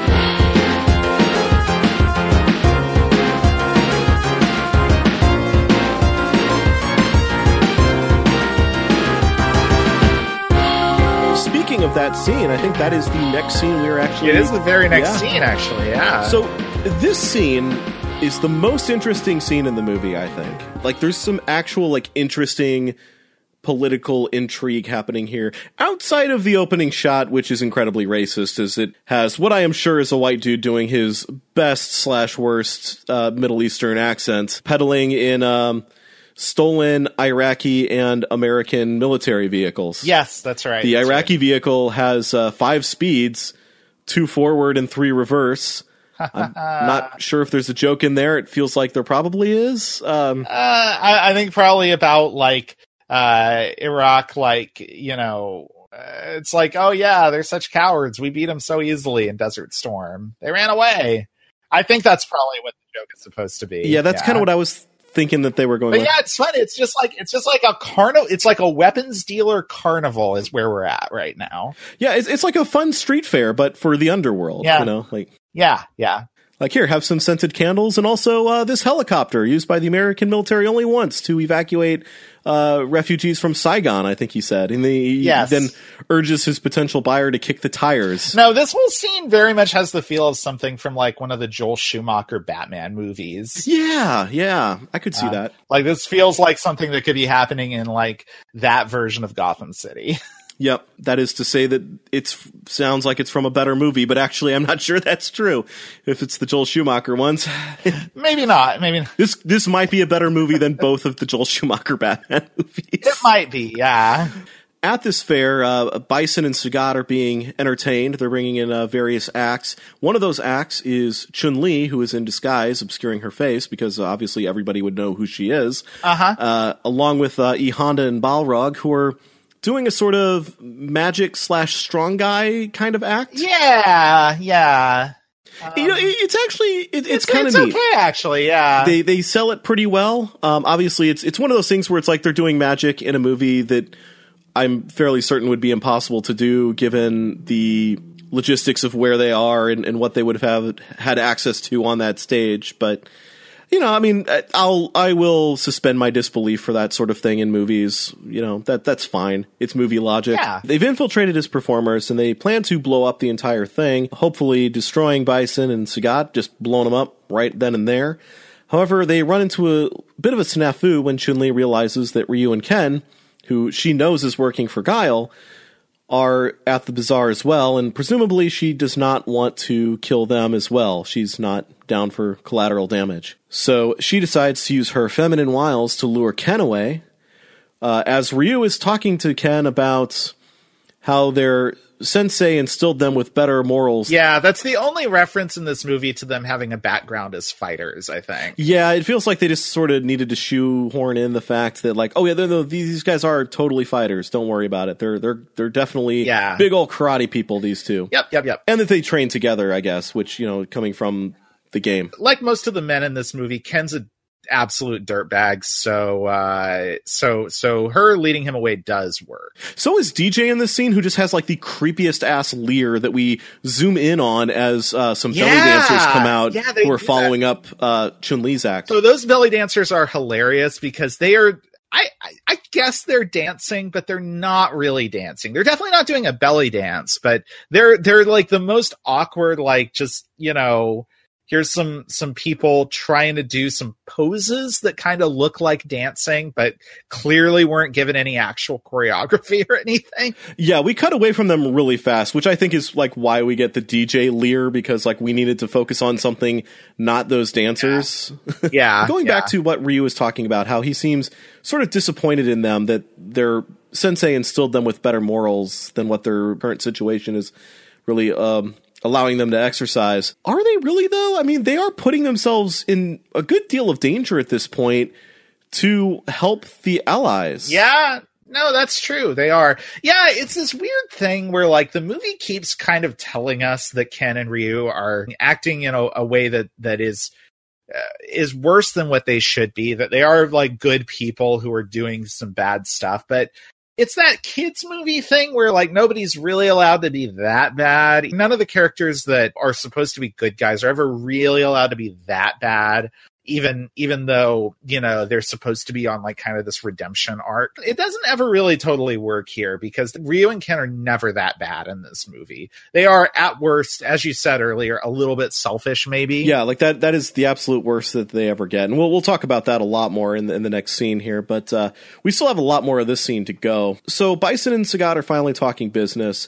Bison offers Sagat a piece of the country, saying that he'll have some sort of ruling position once Bison takes over, though Sagat is not terribly interested in this offer, as he isn't even really convinced that Bison's actually going to win. No. He wants to sort of hedge his bets a little bit, just in case Bison doesn't. He wants money! Yeah, he wants that cash, wants the moolah. He wants to see the color of Bison's money. Yes, my favorite Backstreet Boys song. Yep, yeah. Bison shows him a trunk full of money, which when he opens it, he reveals that all the money has his own face on it. It's Bison dollars. This might be my favorite bit of the movie right here, where Sagat goes, "You're crazy. This money isn't worth anything." And Bison responds by saying that each Bison dollar will be worth 5 British pounds once he kidnaps the queen. Right. And holds her for ransom. Yet another, by my count, the third completely different, extremely involved scheme that Bison appears to have going in this movie. Never referenced again, but it's just a thing that he's gonna do, and he's so confident that it's going to work. I mean, on the one hand, I'm like, okay, you know what? His plan. It's got phases, and I respect that. It's like, okay, look, first we take over this country and we establish ourselves. Then we establish a currency that we can use with the rest of the world, and we do that by kidnapping the Queen of England and forcing the Bank of London to accept our currency at the rate of 1 Bison dollar for, per 5 British pounds. I think the one flaw in his plan here is the Queen of England a good enough bargaining chip at this point? It's like, she's just a figurehead, man. Like, the country can still function. Like, and to Sagat's credit, he's like, "You're crazy." Oh, yeah. And I mean, he's absolutely right. Like, Sagat only gets paid if Bison wins at this point, and Sagat's not having any of that. You know, so in a fit, he throws some of the Bison bucks into a fire, and this makes Bison very angry. And so now Bison and Zangief and Sagat and Vega are sort of facing off, and the alliance is threatening to dissolve. So meanwhile, Ryu is gone looking for Ken, who has been tied up by Chun-Li, Balrog, and E Honda. Ryu gets captured by the three of them as well. Despite the fact that they have him tied up, they said, look, we are actually on the same side here. Ryu immediately recognizes E Honda as a famous Hawaiian sumo wrestler, which, is that a thing in Hawaii? It is actually, yeah. Oh, okay. I mean, there's actually at least one very famous kind of legendary sumo wrestler who came from Hawaii and became a very big star in Japan. So that is not one of the movie's many ridiculous, stupid things. It's I mean, even if it wasn't, like, I'd be like, okay, fine, I'll buy that. I guess, sure. But yeah. It just seemed weird, but because that you know, Hawaii and sumo wrestling are not things that I would normally link. But okay, good to know. I learned something today. So we learned that E Honda's career was ruined by the Shadow Lu Tong, Sagat's gang, somehow, for some reason. We don't really learn why or how, and that the same thing happened to Balrog in his boxing career. So, you know, we get some good exposition here. But so what we learn from Chun-Li later on in the movie when she is, you know, kind of giving her life story to Bison is that she found people who hated Bison as much as she did. But they don't actually have a reason to hate Bison specifically. Their beef is more with Sagat at this point, right? Yeah, that's true. That's true. If their beef is with the Shadow Lu Tong, which I think is Bison is Sagat's criminal organization. The movie is not super clear on the relationship between Bison and the Shadow Lu Tong. So that's actually kind of a problem, because it doesn't, given that so many of these characters' motivations are actually wrapped up in their beef with the Tong, it doesn't really help that we never get a clear sense of how this whole thing's laid out. Yeah. That I think that might be like the least explained thing in the movie that kind of makes everything real wishy-washy in a way. But in any case, we just needed a throwaway line about these two so that, you know, we know that, again, yeah, these guys are totally fighters, y'all. Which is really like what that whole scene was set up to do. Yeah, right, yeah. So at this point, they release Ryu and Ken, who go back out to find that Bison and Sagat are about to come to blows, and that the alliance is about ready to dissolve. And this is bad news for them, because their loyalties are more to Sagat, and if Sagat doesn't want anything to do with Bison anymore, they will not get to plant their tracking device in Bison's lair to lead the AN to Bison. So I just want to say I love the shot when they walk back into the tent where the face off is happening, because the Bison side and the Sagat side are lined up like they're the freaking Sharks and the Jets, like right in the, you know, with like an aisle in the middle for them to walk right into. So right. Yeah. It is pretty ridiculous and funny, but it does give Ryu and Ken a chance to try and appeal to Bison and Sagat to not let their differences come between them. Sagat and Bison are not hearing any of this, and Bison grabs Ryu, and I think Sagat grabs Ken, and they seem like they're just going to take the frustrations out on the two of them. Until Ryu says, well, wait a minute, there are spies here spying on you guys. Bison demands to know where they are. Ryu leads them over to the large cabinet that Chun-Li and Balrog and E Honda had been using for their props in their little performance. As they open it, they see what I thought at first was a pre-recorded message, but actually no, they must be actually shooting it as it's all happening. Yeah. Because we see the truck that they have just armed with explosives driving towards the tent. And at this point, this is where Zangief delivers the wonderful line, "Quick, change the channel," which DJ gives him another great look. So the truck crashes into the tent. Bison, Sagat, and all of their henchmen flee and are apparently spared from the explosion. It didn't seem like a big enough explosion to get all of them, really, but they would They were smart to get out of there. At least some of their explosives were like fireworks that they bought at a tent, just a few tents down. Like they bought them there at the bazaar. Yeah, they robbed the Spirit Halloween and loaded it all up, and As we look over the smoldering wreckage of the bazaar, we hear Bison's voice screaming to find Chun-Li. Which this was definitely something that they added in post. Then we get a whole sequence, which again, I am guessing they added in post. We see a satellite image of a satellite? 90s movies, especially movies that are in kind of like the elevated real world sort of spy-fi sort of genre, love a good like special effects tracking shot of a satellite. There are multiples of those in this movie, and they are on point. I am not entirely sure. So what I'm assuming is happening here is that this is meant to convey that this is all information that the AN is receiving somehow. Right. Yes, I think that's what you're supposed to think. Right. And also, like, a lot of plot is advancing here, and we are not seeing it. We are just kind of being told that this is happening. Yeah. Chun-Li, Balrog, and E. Honda have now been captured by M. Bison. Ryu and Ken are being taken to the fortress, which we now know where it is, or apparently AN now knows where it is, because they've gotten to the location with their tracking device and have been sort of accepted into Bison's army.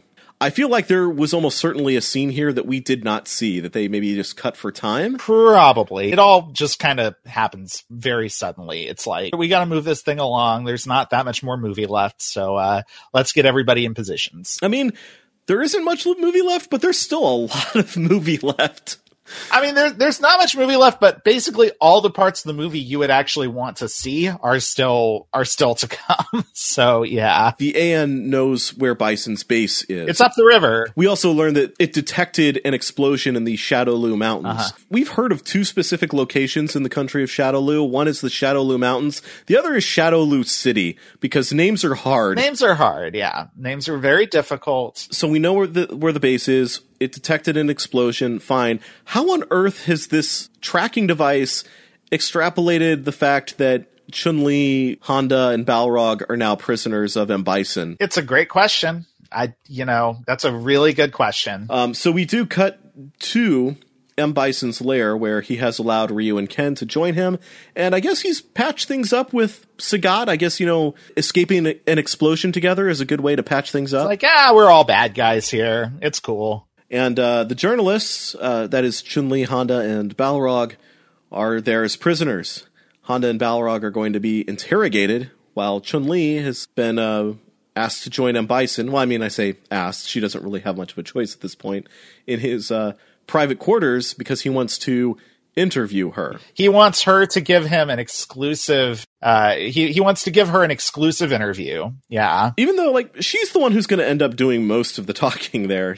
Really, he's interviewing her, but we'll get there. Yeah. So Zangief is going to take Ryu and Ken to get new uniforms, which don't look like anything that the Shadowloo forces have been wearing up to this point, but it do conveniently look very much like their outfits from the game. Yes, yeah. Zangief is going to give them their Street Fighter II gis, but again, we will get there. Uh-huh. At this point, they are still just really racked with guilt. And again, this all seems like it's going according to plan. Like honestly, like even Chun-Li getting captured at this point is sort of part seems of her like it plan. Serves her purposes. Yeah, right. Yeah, like the only thing that's maybe really like not what she anticipated was getting, E. Honda and Balrog interrogated, which is going to be like, E. Honda getting the crap beat out of him. But yeah, other than that, like, she's about to get Bison right where she wants him, and it gets pretty close to just taking him out. Yeah, so it's true. She spits at Ryu and Ken as if she's really mad at them, even though, again, I feel like they have done nothing but actually, like, help her and the AN at this point. Right. I think the sense is that she and Balrog and E. Honda intended to kill Bison and the Bruiser crew or whatever in the tent with the explosion, and because Ken and Ryu told them about it, they were able to escape. But they already would have been able to escape once the video started going, so they didn't really do anything that changed the outcome of that at all. Yeah, they clearly wanted to get Bison and Sagat's attention with that video. They were not for some reason, they were not planning to just surprise them by blowing them all up. Which I want to interject one more time. I mentioned before that the explosion looked like they robbed a Spirit Halloween. I actually meant to say a Phantom Fireworks. Okay. They're very different things. Anyway. Fair enough.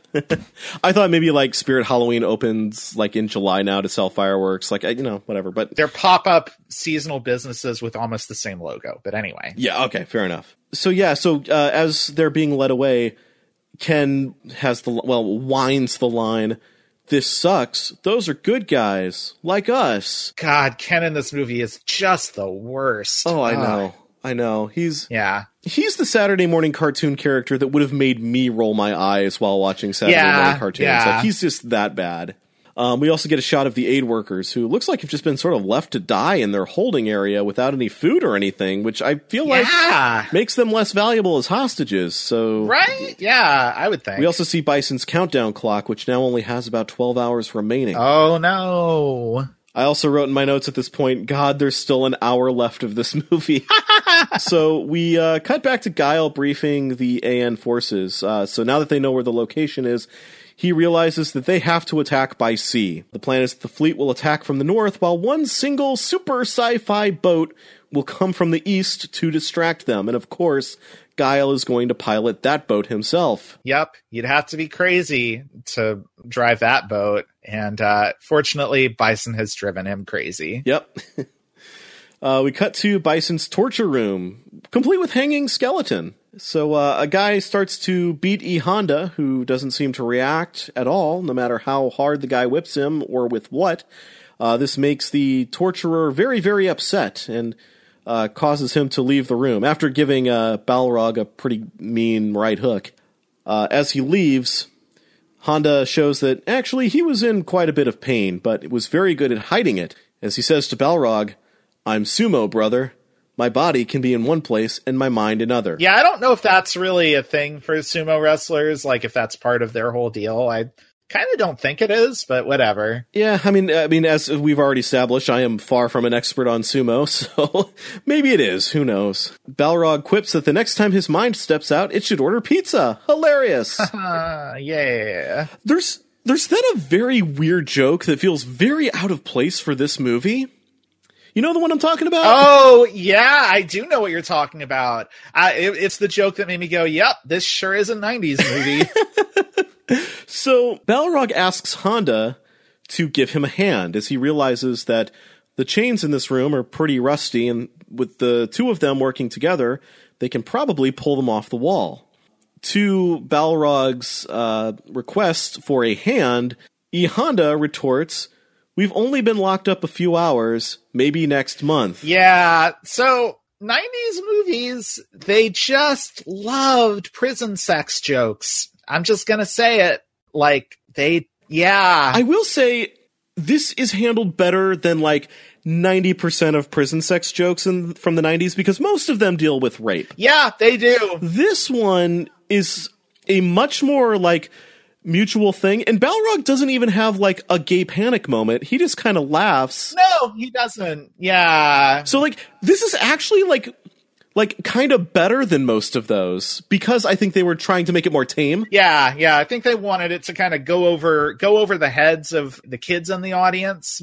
Yeah, it is. You're right. It's weirdly out of place for this movie.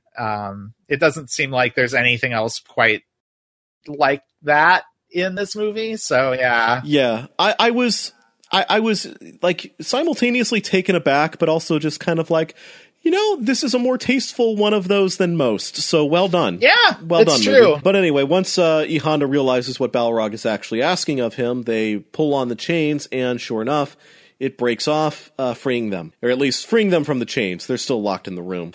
We cut to a training room in Bison's base, where Zangief is throwing Ryu and Ken's clothes in a furnace, which is in the training room for some reason, and will be important later. Yeah, it will actually. It's Chekhov's boxing room furnace. Yeah. And yes, he's given them gis to wear, a white one for Ryu and a red one for Ken to match their duds from Street Fighter 2. Yeah, this is the part of the movie where everybody that wasn't in a version of their outfit from the game inexplicably ends up in a version of their outfit from the game. Yes, yeah, or this is where that starts happening, yeah. This is, yeah.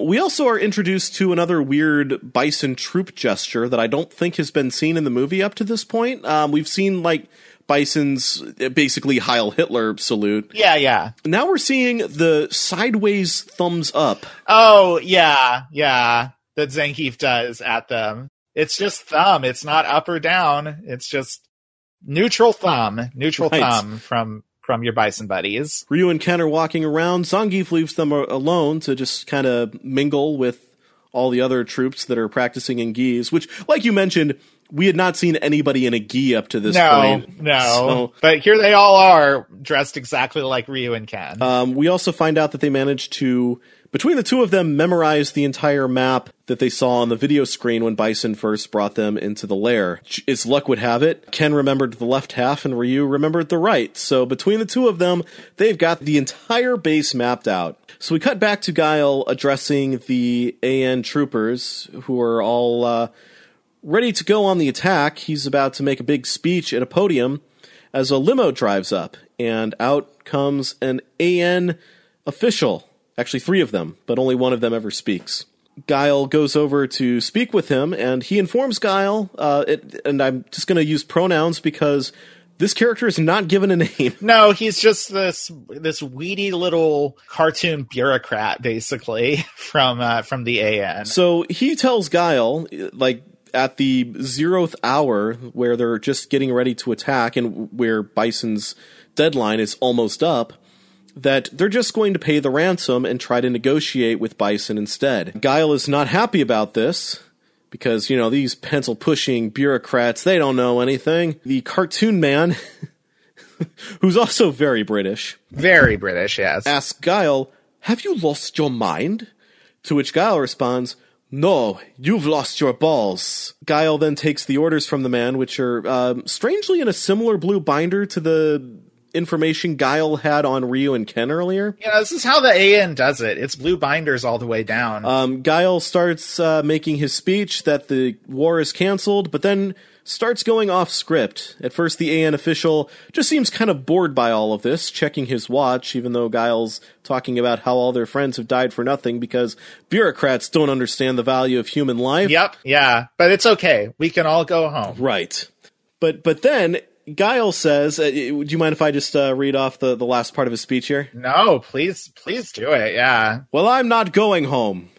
I'm going to get on my boat, and I'm going upriver, and I'm going to kick that son of a bitch Bison's ass so hard that the next Bison wannabe is going to feel it.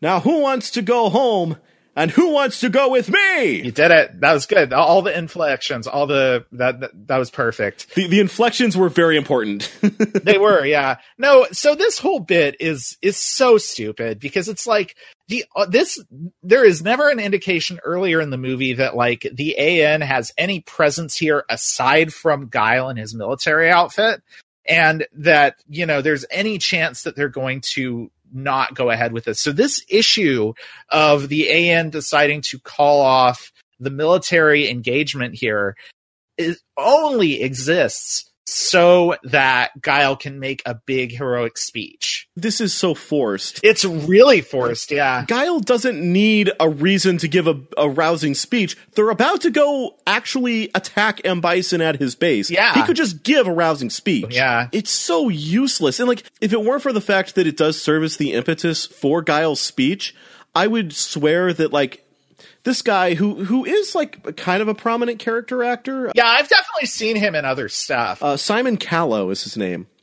I almost feel like he approached them and was like, "Well, my children are just really infatuated with this video game. Do you think you could put me in your movie? Oh, yeah, sure. We'll just write a thing for you really quick here. No problem. Yeah, right. That's what I would swear happened. If it's so out of nowhere that, yeah, absolutely. Yeah. And this character comes back for another, like, equally pointless scene. Yes. It's a few seconds long later on. And again, we'll get to it. It's set up to frame, like, the whole, oh, soldiers are smart, bureaucrats are stupid. The same way, like, oh, hey, soldiers are smart and get things done. Journalists are lazy and dumb, at the beginning of the movie. It's just that kind of garbage that really irks me. I don't know. I found it really, really frustrating. And the thing here is that, like, I don't really get the sense that the movie is trying super hard to, like, make this be its point or anything. Mm-hmm. It just sort of feels like there's a lot of, like, kind of received wisdom here from, like,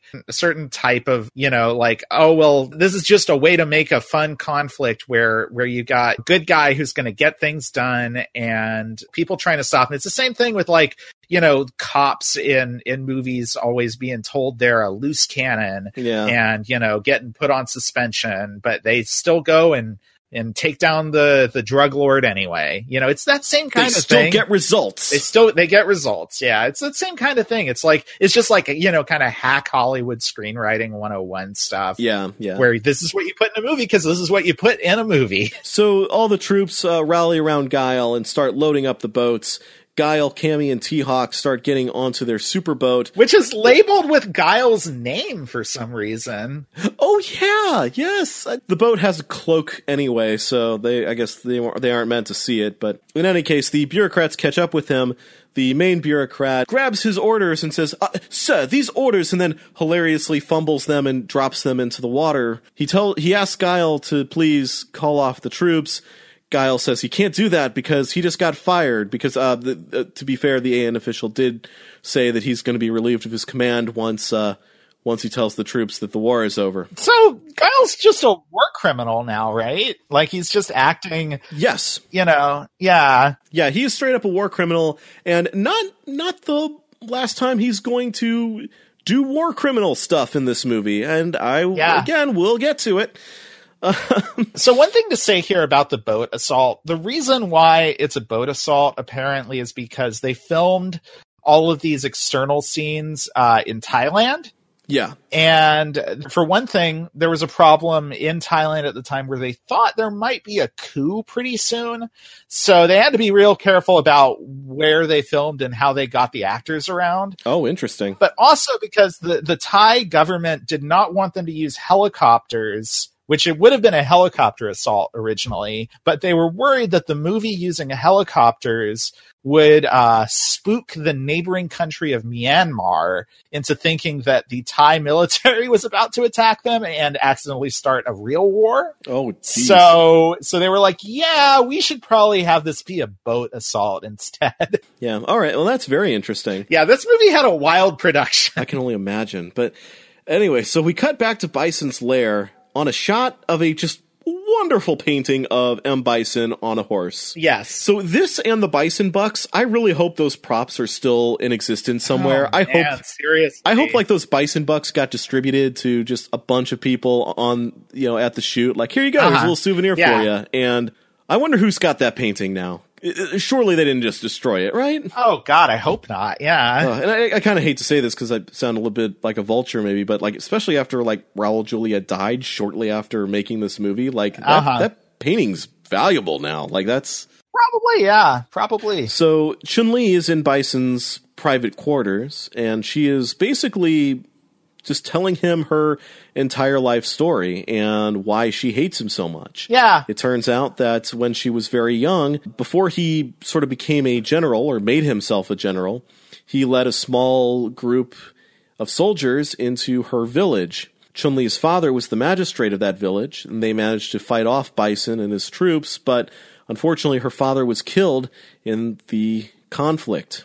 Bison tells her that he doesn't remember any of this, and he gives maybe arguably the most memorable quote from this entire film. Yeah, this is the one that if people don't know any other quotes from this movie, they probably do know this one. Yeah, you may not even know where this quote is from. It is such a prominent quote. But Bison says, For you, the day Bison graced your village was the most important day of your life. But for me, it was Tuesday. It's a great line. It's a great line, yeah. So, yeah, Bison's whole, like, bedroom setup is incredible. You talked earlier about the giant, like, skull fireplace that is, like, the Bison logo. Mhm. There's the painting. There's the hat stand that has different colored Bison hats that I think are all of Bison's, like, palette swap colors from the game. Yeah, he's in, like, a bathrobe now. So I think he's trying to be seductive here, but it's not working because Chun-Li really wants to kill him. She is also wearing her outfit from the games now, or something a little closer to it. It's not really the outfit from the games, but she's got, the hair buns, and she's dressed in a way that looks closer to the Chun-Li character as you know her. Yeah. I'm not really sure what Bison is going for here, if it's seduction or if it's just relaxing. Yeah, it is very strange. But in any case, Chun-Li is telling him all of this, and really Chun-Li's plan is that she's wanting to see if Bison is really letting his guard down, which it seems that it is. But we'll get back to her in just a moment. We cut back to the interrogator as something comes over the loudspeaker. There's a lot of quote loudspeaker jokes in Bison's lair, and I didn't get all of them in my notes. Sorry about that. I'll just go over a few of them really quick. At one point, they talk about the hostage pit opening and closing. Please stand clear. Love that. Yeah. One is all the troops are getting shot up about their health care and that being their responsibility because, only an evil overlord would deny his own subjects' health care, right? Yeah. Anyway, the interrogator is looking for a new thing to beat E Honda with because, boy, he's frustrated that E Honda just didn't even seem to react at all to him beating him. As he grabs a new weapon, Ryu and Ken enter and knock him out, planning to spring Honda and Balrog. Unfortunately, as they enter the room to release them, they discover Balrog and Honda already did that themselves and are now strangling Ryu and Ken with the chains that are holding them, that were holding them against the wall. They still think that Ryu and Ken had double-crossed them, which, again, I think is debatable if that actually happened. And you know what? Hey, maybe that missing scene that I suspect exists, maybe something else happened there. Who knows? But Ken manages to mutter a few words that Balrog decides to release him so that he can hear him out. Ken tells them that, again, in very Saturday morning cartoon lingo, they are on the same side. Yeah, which Balrog mishears as that they can lead them outside. Yeah. Which I don't know why, but that's a line I've always remembered from this movie. And it's not a very good or funny line, but it's always stuck in my head. Well, the jokey joke here is that at first E Honda thinks they're saying Heil Bison or something, and that they're just being fanatics. Yeah, right. Which what he said didn't sound anything like that, which is why it's funny. Then we go back to Bison's quarters with Bison and Chun-Li, and we're treated to a lovely shot of a chandelier that I think you mentioned before. I didn't mention it, but yeah, the chandelier made entirely out of bones. Another great detail in Bison's extremely good bedroom. Yeah, and there's just like a lot of little things. Like there are glass cases that have what appear to be toy robots in them. Mm-hmm. There's a lot of very strange things in this room. Like hey, Bison likes to have his little creature comforts. So in any case, Chun-Li is now telling Bison that she's gotten where she is just in hopes that she would have a chance of taking him out herself. And Bison sort of scoffs at this, saying, no, you just hide behind your sumo wrestler and your boxer. You don't actually throw punches and you're harmless. Chun-Li tells him that that's exactly what she wanted him to think, breaks herself out of her handcuffs, which look to be like a weird leather strappy thing that I don't know what that certainly is. bought from like adamandeve.com. Right, yeah.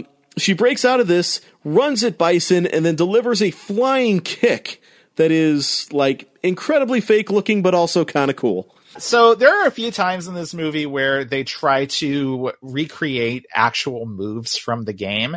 They all look bad, but they all also, well, for the most part, look pretty cool. So, I mean, you can tell they were trying. Yeah. Like Ming Na here is trying to have the same look as like a Chun-Li flying kick. And sure, yeah. She does all right. And she just starts beating the hell out of M. Bison. She shoves him into his own little drink cabinet where he had been mixing drinks just a moment ago, smashes his head through a glass window or something, and has him really on the ropes. And it's not until she hears Honda and Balrog calling for her that she gets distracted enough to stop her assault and allows Bison to escape. And Bison then hits a button on the other side of his wall, sealing Chun-Li, Honda, Balrog, Ryu, and Ken in his chambers, and then releasing gas into the room. Honda helpfully yells, "It's gas," as they all start coughing. Yep. Again, like it's a freaking cartoon. Like it's one of these times I want somebody to yell like, "It's gas," and then somebody else to be like, "What? Oh, really? It's gas, huh? What kind of gas? Do you know? Oh, is it oxygen? Maybe it's oxygen." Right, yeah. Bison lets out an evil laugh as his fireplace roars as all of the Street Fighters collapse. And then we crossfade between Bison's fireplace and just a wonderful, delightful evil grin from an evil toothy grin from Raul Julia. It was wonderful. Yeah, it's and chef's kiss. It's beautiful. And this is really where like Bison is just really starting to get into just like completely unhinged, wacky face territory. And it is a delight. Meanwhile, the assault is about to begin. Guile's special boat takes point and Sawada summons the rest of the fleet. Because he's still in this movie as well. Yep, he's here. While in the boat, we get a nice little tune from the soundtrack that I might look up later. I just read that off my notes, so obviously I didn't do that. Sorry. This is the scene where Guile inexplicably like pulls out like a video cassette and starts playing a video of him and Charlie and I guess their girlfriends or wives like having a nice like dinner together and goofing around in front of the camera. And it's like, you're watching this while you're driving the boat, dude? Maybe don't. Well, it's also just like, why did you have this? Because you could not have possibly come to this country knowing Charlie was going to get kidnapped and feeling like, you know what, I'm definitely going to need like a little videotape so that I can definitely get my revenge boner on. He just likes Charlie that much. He's just, he just carries that with him, just, in case he needs a little pick-me-up. Two things I noticed about this video as well. We see the flag on Charlie's arm, I think for the first time, noting that he is from Brazil. So they actually kind of got that part right. Oh, okay, they did do that, yeah. Huh. Yeah, of Blanca being from Brazil. So, also the weird washcloth things that they have under their superfluous flaps are on the opposite shoulder than they had been up to this point. What the hell? Why? Yeah, come on, guys. Figure this out. If you're going to have stupid washcloths under your superfluous shoulder flaps. That's somehow worse. This whole sequence is just so bonkers. And also, I guess Cammy and T-Hawk are not paying any attention to this because neither of them say like, hey, Colonel, you want to like concentrate on driving the boat and not getting us killed? Okay, thanks. Yeah, that'd be great. It's an invisible boat. It's probably got autopilot. It's fine. Why does this boat have a built-in cassette player? A video cassette player? I don't know. Don't know. It's a sci-fi boat. What are you going to do? So, speaking of Charlie, we go back to the lab to reveal that he is now fully transformed into the green-skinned Blanca we know from the video games. While no one is looking, Dr. Dalzim takes an opportunity to sabotage the experiment. He manages to play a more pleasing and calming video to replace the horrible stuff that Blanca had been exposed to. And luckily, the bar was only like halfway full, so now... Which, it was at 49% of evil. So he managed to get it before 50% of Blanca's brain was filled with evil, which is good because everybody knows once you get to 50%, you can't go back. Yes, yeah. So, but now this means that he can show Blanca videos of people getting married and dolphins and Dr. Martin Luther King. A lot of Dr. King in there, yeah. Yeah, which obviously is going to make Blanca nicer? Yes, that's how this works. Again, I still don't quite understand what the whole psychology of this was supposed to mean. We cut back to Bison's main chamber, where Ryu, Ken, Honda, Balrog, and Chun-Li have been taken captive again. I guess they revived them from the gas, that Bison wasn't just planning on murdering them with the gas. He wants them all to watch him kill the hostages. They're being strapped to a catwalk overlooking their main chamber to view the execution of the hostages. Bison tells them that If they had just worked together, they might have actually been able to beat him. But since they didn't, he ended up winning, not realizing that Ryu and Ken have actually been on Chun-Li's side the entire time. To be fair, Chun-Li doesn't know this either, so somehow. Back to Superboat, Guile and crew prepare to enter stealth mode, which makes the boat go faster and also covers them in cartoon electricity before they just get all Romulan ship cloaked. Yes. They use the boat's built-in Gatling gun to disable radars, which I feel like they shouldn't have needed to do if they had stealth mode. And yeah, maybe the stealth mode is just the Gatling gun shooting all the radars before they can get pinged by him. So, I mean, this is extra ridiculous because the fact that the radars go down alerts DJ, who tells M. Bison, like, hey, something's going on with our radars. So Bison has their cameras that the Gatling guns didn't shoot for some reason, show them what's going on. From their perspective, they just see nothing traveling through the water, but they still see the water moving, which again, I feel like there's so many layers of ridiculous here. Like, the fact that they blew up the satellite dishes is the reason why somebody thought there might have been something going on in the first place. Yeah. And their boat is cloaked, but they can still see the water moving as if a boat were driving through it. So it's bad camouflage. Yeah. It is the most useless implementation of a make invisible mode ever. Arguably, an invisible boat is not really that great because you can still see the wake from it very clearly. Yes. Yeah. So, yeah, no, it's not good. And it is almost immediately discovered by Bison, who I think then starts playing a little game with him, right? Well, first, before he does that, because he doesn't even know that Guile is still alive, he demands that the pilot of the boat identify themselves. And then he sees Guile on the screen, who says, "Collection agency, Bison. Your ass 6 months overdue. And it's mine." And then we zoom in on Sagat, who says, "Hey, you used a similar joke on me earlier. That isn't clever." No, actually, he says, "Guile, alive?" And then, great moment from Bison here, who immediately deduces that the whole thing was a ploy to get Ryu and Ken into Sagat's good graces, and that Sagat had been duped. He mocks Sagat by covering one eye and saying, "I guess you didn't see that, did you?" Yeah, that's another great line reading from Raul Julia there. I loved that so much. Bison lets us know that he's not screwing around this time and summons his big floaty platform, which helpfully comes with its own loudspeaker, telling everyone to stay clear, of course. Bison gets inside of his floaty platform, which is equipped with a Street Fighter II arcade stick. Yep, it's like the big arcade Street Fighter II stick with the whole map of the world in the background, and yep, it's lit up, it's ready to go right there. And he's using it like he's doing quarter circle punch to make Ryu throw a fireball or something, but what he's actually doing is deploying mines to blow up Guile's boat.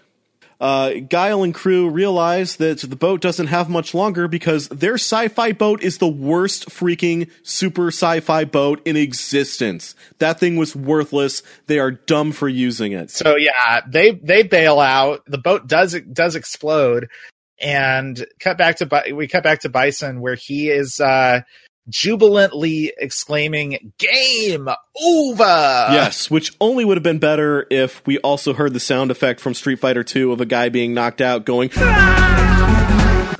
and also this is where we get very disinterested computer voice telling him, "Intruder destroyed." That computer voice actually sounds pretty bummed. It's like, intruder destroyed, whatever. It's because it's not even a computer, it's just some lady that he's locked up somewhere and taken prisoner to announce all this stuff to everybody. So she's like, oh, maybe I'm free. No, okay. So we then check in with Blanka and Dhalsim. Blanka's brain program is almost complete now and has been mostly happy images. Well, I mean, 51%, I guess. More than 50%, yeah. The big guy from before realizes what Dhalsim is doing and throws him against the Kool-Aid cart. Dhalsim manages to prevent the guard from calling security backup, but gets attacked again in the scuffle. As all of this is happening, one of them, I can't remember who, accidentally gets slammed into the door release button, causing Blanca to escape. Not the first time somebody's going to accidentally fall onto a thing that does a thing. Outside on the temple grounds, Bison's troops are on patrol, getting distracted by elephants, which gives Guile a chance to move in and attack. Despite the fact that everyone has guns, nobody uses them and opts to just martial arts each other instead. Guile, Cammy, and T-Hawk easily take out several well-armed troopers. Meanwhile, in a helicopter, which as we know now was not filmed in Thailand. No! We have our bureaucrats again. Also, I should mention, I think we skipped this part. As Guile pulls away in his boat after talking to them, he splashes them in a moment that, like, I am shocked nobody said, "Well, I never." Yeah, that woman that's with the delegation of people from the AN has the very, like, pearl-clutching, like, gasp expression on her face. So, yeah. We don't see them again, but we do see the guy who was actually talking to Guile. He is assuring Madam Secretary that he managed to prevent all of the troops from leaving, that some are still back at the base. And then we are treated to a hilarious shot of just a single lone chef stirring some pots out in the square where Guile was giving his rousing speech before everybody left. Yeah. That chef, by the way, is actually the producer of this movie. Oh, really? Okay, yeah, cool. Yep. But anyway, this scene was completely pointless, and I still don't understand why they decided to add these characters. Back to the temple exterior, Guile is asking T-Hawk about his headband. T-Hawk tells him that it's Cherokee, and why are we getting this exposition now of all times? Oh my god. Or when I started watching this movie, I did not even realize until recently, or until watching it for this, that character was supposed to be T-Hawk. Yeah, right. I mean, that's the only reason why he says that is because he doesn't, for probably pretty obvious reasons, he doesn't look like the T-Hawk from the game. So, like, they gotta fit in a little bit of, like, him talking about being a Native American at some point here, because otherwise he is just really like a generic military guy. So, yeah. He's played by Greg Rainwater. Anyway, so they quickly drop the exposition so that they can Metal Gear Solid their way through a group of soldiers outside the temple and get to a tunnel where they're going to lower Guile down so that he can get into the base. And here we get a line from Guile that was... So, okay, I mentioned earlier there was a little thing about the fact that there's no blood in that scene with Vega. Okay, this movie was always made to have a PG-13 rating. That was the rating they were going for. Everybody wanted that. But when they submitted the movie for approval with the MPAA to get its content rating, some stuff had happened recently that made the MPAA very skittish about anything with violence that was directed at kids. So they gave this movie an R rating. And that immediately sent the director and the editor of the movie, kind of panicking, trying to trim the movie up so that it would get the rating they wanted it to, which meant, among other things, cutting out any instances of blood in the movie, aside from, I guess, the one thing with E. Honda where he gets whipped by the torturer and there's some blood on his back. But any blood got taken out. And then, when that didn't really do it, they went ahead and got rid of a bunch of the actual, like, footage of hits connecting in the fight. So they were always kind of cutting around those.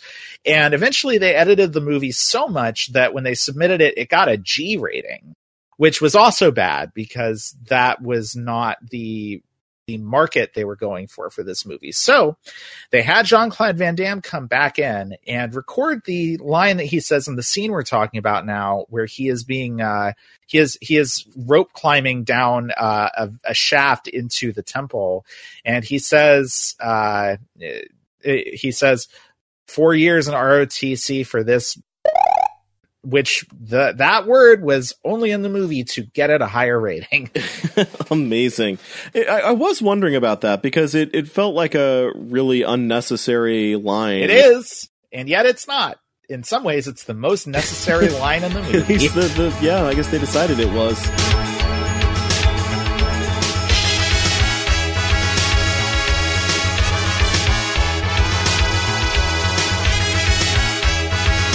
So then we go back to Bison's lair, where a different news reporter is using his position to just outright plead with Bison not to kill the hostages and to return his news team as the counter starts to wind down. That news anchor, by the way, Sander Vanacore, was an actual news anchor who was sort of transitioning into acting at this point. So he's essentially playing himself here. Oh, okay. As an actual news anchor. So as the countdown timer reaches 0, Bison instructs DJ to check his account balance. And it's a great little sequence here where DJ, I guess, logs into his bank account from the terminal. The bank account reads 0 with a fun accompanying video game sound effect, like a little buzzer. DJ tells him the money's not there, or actually just says, hell no, I believe. And Bison prepares to kill the hostages. We cut between a few scenes in which Guile gets into the base via the tunnels, and Bison starts to open up the hostage pit. Guile enters Bison's lair via the lab, which has been destroyed by Blanca, who then attacks Guile. Guile recognizes Blanca as Charlie and starts to remind Charlie who he really is, and Charlie starts to remember. And as he does, Charlie is devastated by what's happened to him. He begs Guile to help him, and Guile, in a pretty cold and kind of heart-wrenching moment, Guile picks up his pistol, he aims it at him, and he tells Charlie he's going to help him and then make the person who did this to him pay. He closes his eyes and looks away as he's about ready to pull the trigger on Charlie, but before he can, Dalsim steps in, telling him that he has no right to kill Charlie. I was just going to say, that scene to me feels weird in this movie as well. It does, like yeah. It's like nothing else in the movie is going for that kind of heaviness that scene is. So yeah, it's very strange how it comes up and then just sort of goes away. We cut back to Bison, who's threatening the hostages, implying that Blanca is going to be the instrument of their demise. Then we cut back to Guile and Dalsim, who Dalsim is telling Guile what happened and how he did what he could to preserve Charlie's mind while the other scientists did this to his body. As Dalsim is explaining all of this to Guile, the ceiling above the chamber where Blanca had been begins to open. Dalsim realizes that Bison is summoning Blanca and is about to use him to kill the hostages. We cut back to Bison as Blanca's chamber rises from the floor.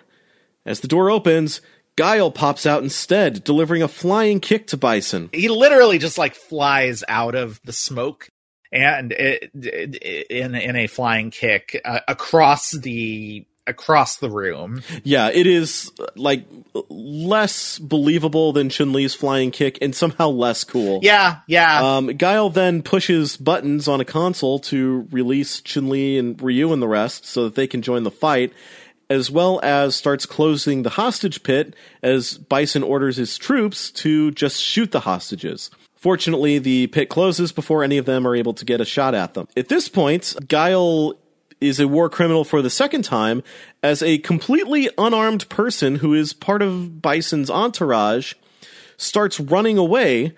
Guile throws a knife into his back, killing him. Yep, that definitely happened. Pretty sure you can't do that to an unarmed person, even if they are with the bad guys. He was running away. He was running away. He was unarmed. Just let him run away. He was unarmed. He was not a soldier, and he was running away. Yeah, that's... So yeah.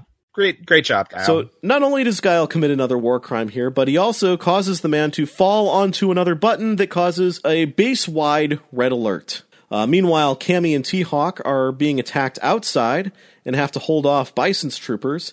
Ryu and Ken are ordered by Guile to rescue the hostages, while E. Honda takes on Zangief, because they're both big, and it's going to be funny watching two big guys fight. I really love the fact that this movie that is based on a fighting game series, thing that is known for being pretty much entirely fights, has almost no fighting for the majority of its run, and then at the very end just kind of pairs off everybody and has them all fight at the same time. This is just the part of the movie where it actually becomes Street Fighter. Sagat and Vega watch Ryu and Ken running off and decide to cut their losses and settle for revenge against the two of them, because they're real mad about the whole deception thing. Meanwhile, the AN troops have started arriving to back up Cammy and T-Hawk. Zangief and Honda fall through the floor, which is very clearly just rubber in the one spot where they fall through. Yeah, that's such a stupid moment. There's just this weird hole in the floor for them to fall through. Yeah, I think the effect was supposed to be haha, they're so big, they just crash through the floor when really it's just like, oh, they just went through this weird little trap door here for some reason. Also, something that's going to come into play here in a moment that I don't think I brought up, there's a giant bell hanging above the hostage pit. I mean, I think the only reason why it's there is because that's in the background of Bison's stage in the game. Yeah, yeah. But yeah, it's there though, and it's never referenced by anybody. I guess that maybe you're supposed to think like that was part of what was originally here in the temple, right? Well, or something. It's gonna. It is definitely going to come back. Yeah, I would assume that it's probably something that was in the temple that Bison just, decided like, oh, hey, this looks cool. We'll leave this here. But it is actually going to come back here in a moment. That's why I mentioned it. Firefight ensues between the AN and Bison troops. DJ and Bison frantically look for Blanca as their computer and security systems start going haywire. They manage to pick up a feed of the lab showing Blanca attacking Bison's own troops. Bison then realizes that Blanca's cerebral programming had been tampered with as he sees a video of a child chasing a puppy. Yeah. And gets very mad and punches the monitor. More action sequences as the various good guys run around, knocking down bad guys, and AN troops advancing on Bisons. Explosions and pew-pews aplenty as T-Hawk and Cammy get in a few good licks, although I'm fairly certain they each get in one good lick and the video footage is just used several times. Yeah. A lot of just like little inconsistencies, which, I think is just coming from the fact that like the editors just kind of had so much footage and just needed to sort of cobble together a semi-coherent fight. Pretty much, yeah. You see a lot of people getting punched who were just knocked down by the person in the shot before, but Yeah, the actual footage of fighting in this movie is across the board terrible, but this is the worst of it. Yeah, definitely. As things get more explodey, Ken starts to question the mission, figuring that they've done all they can and that with the real soldiers entering the battle, he and Ryu no longer need to stay there. Ryu, however, decides that he's not just going to leave everybody hanging and he's going to continue fighting. They argue about this, ending with Ken, again, just whining like a child. I don't understand. And Ryu saying, I know you don't. Guile gets ready to take on a dozen armed troops with a knife when Cammy, T-Hawk, and several other AN troops come in for backup. Guile shouts that Bison is probably hiding, to which Bison responds and says he has no reason to hide from Guile. He then swings over to the catwalk that Guile is currently standing on with just a completely, again, just wonderfully deranged look on his face. And he and Guile decide that they're going to settle this mano-a-mano. T-Hawk urges Guile not to do this, as this is just what M. Bison wants. Guile tells him that this is what they both want. Guile and Bison call off their respective troops, telling them to leave them alone, and they all do so. Guile starts the fight with getting in a good punch to M. Bison and also getting in a great flex with his wonderful American flag tattoo. Did they shown the tattoo before this point? Because I feel like was my first time that I noticed that it was there. I think this is the first time we see Guile in his tank top, so it probably is. I think I think they should have gone for like to be really game accurate and had like a palette swapped version of the flag on his other shoulder, but yeah. Meanwhile, Sawada and some of his fellow Japanese AN troops discover a monitor through which they watch Zangief and Honda fighting on top of Bison's model, like they're kaiju monsters rampaging through a model city, complete with Godzilla sounds. Yeah, those Godzilla sounds are in there for some reason. Yeah, that happens. This is also where, like, I think Sawada throws the one punch that he actually gets in this movie, which, like, he was in this movie because he was a martial artist, right? Yeah, he was a martial arts, like, action star, and this is the only bit of what you could nominally call action that he does in the movie. This is also where he speaks in his native language, and we see subtitles, which makes me think, like, okay, you can do subtitles. Why was almost all of the dialogue in this movie in English? This movie that's supposedly taking place in Southeast Asia, why not just subtitle? It's fine. It's fine. Guile and Bison are now fighting on Bison's floating platform. Bison is beginning to get the upper hand until he tells Guile to do better, and Guile obliges by slamming Bison's head into the giant bell. And also, this whole sequence is done in fast motion. Yes, it is, yeah. You can tell that they sped up the video. One thing we haven't really talked about while discussing this movie is that Raul Julia was pretty sick when they were filming this stuff. And actually part of the reason why a lot of the martial arts in this movie as a whole does not look great is because they ended up having to film all the stuff with the martial arts first because Raul Julia was not really available for that because he was still recovering from chemotherapy and he had to get kind of better before they could film with him. So they didn't really do a lot of fight training for the martial arts fights. But Bison does have to do some fighting in this part of the movie. And I'm betting that they probably took things pretty slow and gentle and then just tried to speed things up to make it look more dynamic. It doesn't really work. Yeah, though I'm surprised they wouldn't have just used a stunt double for this sequence. Yeah, right? Yeah. Especially since we don't really see Bison's face in this sequence all that. God, maybe they did then. Yeah, I don't know. Also, Chun-Li and Balrog had been told by Guile to also go rescue the hostages, but in a different conversation than when he told Ken and Ryu to do that. He's going to give Ken and Ryu back their passports if they can find the hostages and get them out. Which is the first time we actually find out that he's using their passports as leverage to keep them on his side. Yeah. Again, good guy.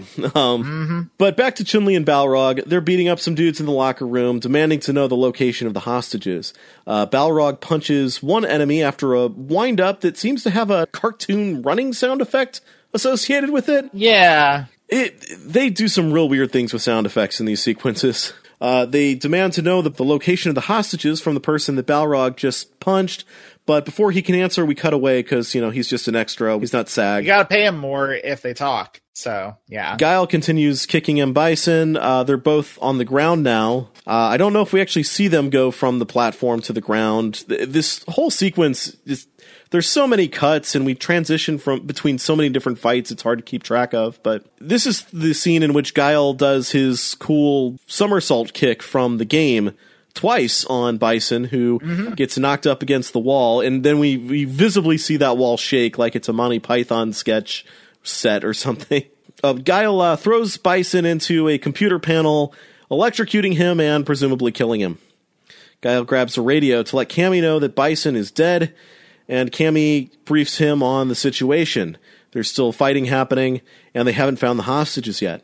While this is happening, Bison's suit begins to revive him because it has CPR and EADs and... Gives him a shot of adrenaline in the heart. Yeah, all of that. So gets him back on his feet. And apparently nobody told Jean-Claude Van Damme when he's actually supposed to suspect Bison is getting back up because his voice starts trailing off way too early in this conversation. But look, Jean-Claude Van Damme's an action star, Raul Julia's an actor, and boy, do you see the difference between those two things in the sequences where they're on screen together. Bison now has Force Lightning for some reason and blasts Guile away. While all this is happening, DJ, who's just decided he's had enough of all of this and is not going to stick around and face defeat with Bison, as Bison was suggesting in an earlier scene, he sneaks into Bison's quarters and grabs a giant box of money, lamenting in a very ADR line that he never should have left Microsoft, which, Yep. I worked at Microsoft briefly. Debatable.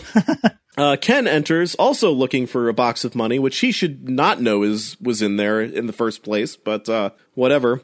He decides to look for something else instead and finds a gold statue, which he decides he's going to pawn that once he gets topside and survives all of this, if he does. He then checks a random monitor looking for a way out and sees a very convenient shot of Ryu going down a hallway. The shot is extra convenient because he can also see an adjacent hallway in which Sagat and Vega are lying in wait to ambush Ryu. He tries to call over the intercom to Ryu that it's a trap. Apparently that's not how that thing works. And with all the intercom humor, I'm surprised they didn't do anything there. Like Ken tries to say something to Ryu and then we just hear something like so did you say you wanted fries with that? Or, like something like that. Oh yeah, that would have been totally on point for this one. Yeah. Yeah, absolutely. Ken decides that he's going to go after Ryu and help him fight off Vega and Sagat. So back in that scene, Ryu is now apparently in the room where Balrog and Chun-Li just were, but aren't now. Vega goes in to attack him. Vega then says his first line of this movie, "Where were we?" Meanwhile, Guile is on the ropes as Bison tells him about his nifty new technology and begins to levitate, flies at Guile in what's likely meant to be a Psycho Crusher attack from the game. He body slams Guile a few times, flying towards him through the air. We cut between Ryu being double-teamed by Vega and Sagat, and Guile being knocked over by M. Bison's repeated Psycho Crushers. Check in with Ryu again, and hey, Ken joins the fight now, so now we've got 2 versus 2, making it a fair fight. Ryu throws a kind of Hadouken at Vega. Sorta, you know. It makes the screen flash. It's obviously meant to reference a Hadouken, but it's not really a Hadouken. No. While Ken and Sagat just kind of play with one of the training bags. Pretty much, yeah. It's not much of a fight. In what might be the lamest fight scene in this movie. Yeah. Vega manages to get the upper hand against Ryu, pinning him against the wall, and as Ryu struggles to keep Vega's claw from digging into his face, he manages to slam Vega's face, which is covered in a metal mask, against the furnace that Zangief used earlier in the movie to dispose of his clothing. This causes Vega's mask to heat up and burn his face. As Vega recoils, he removes the mask and covers his face and just has this great look like, what the hell, bro? What'd you do that for? As all this is happening, Ken hits Sagat in the balls because, again, Ken is a child in this movie. Yep. Before uppercutting him in what's, I guess, meant to be a kind of Shoryuken that, you know, like, he doesn't even leave the floor to do. Yeah. Ryu and Ken manage to take down Vega and Sagat, respectively. Ken decides to leave his statue behind with Sagat, saying, I owe you. If I never met you, I might have become you. Which I think suggests that Ken has much too high an opinion of himself. I don't think Ken was ever on track to become the, like, head of a whole criminal syndicate, even in the best of circumstances. The fight between Bison and Guile is still happening.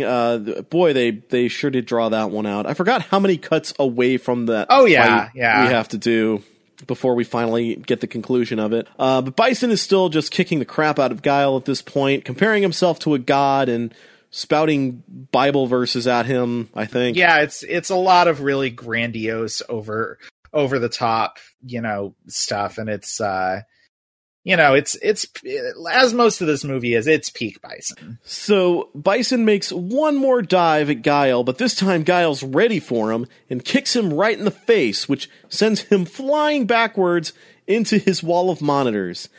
Bison is electrocuted yet again and seems to be finally defeated. Meanwhile, Balrog, Chun-Li, and Cammy find and free the hostages.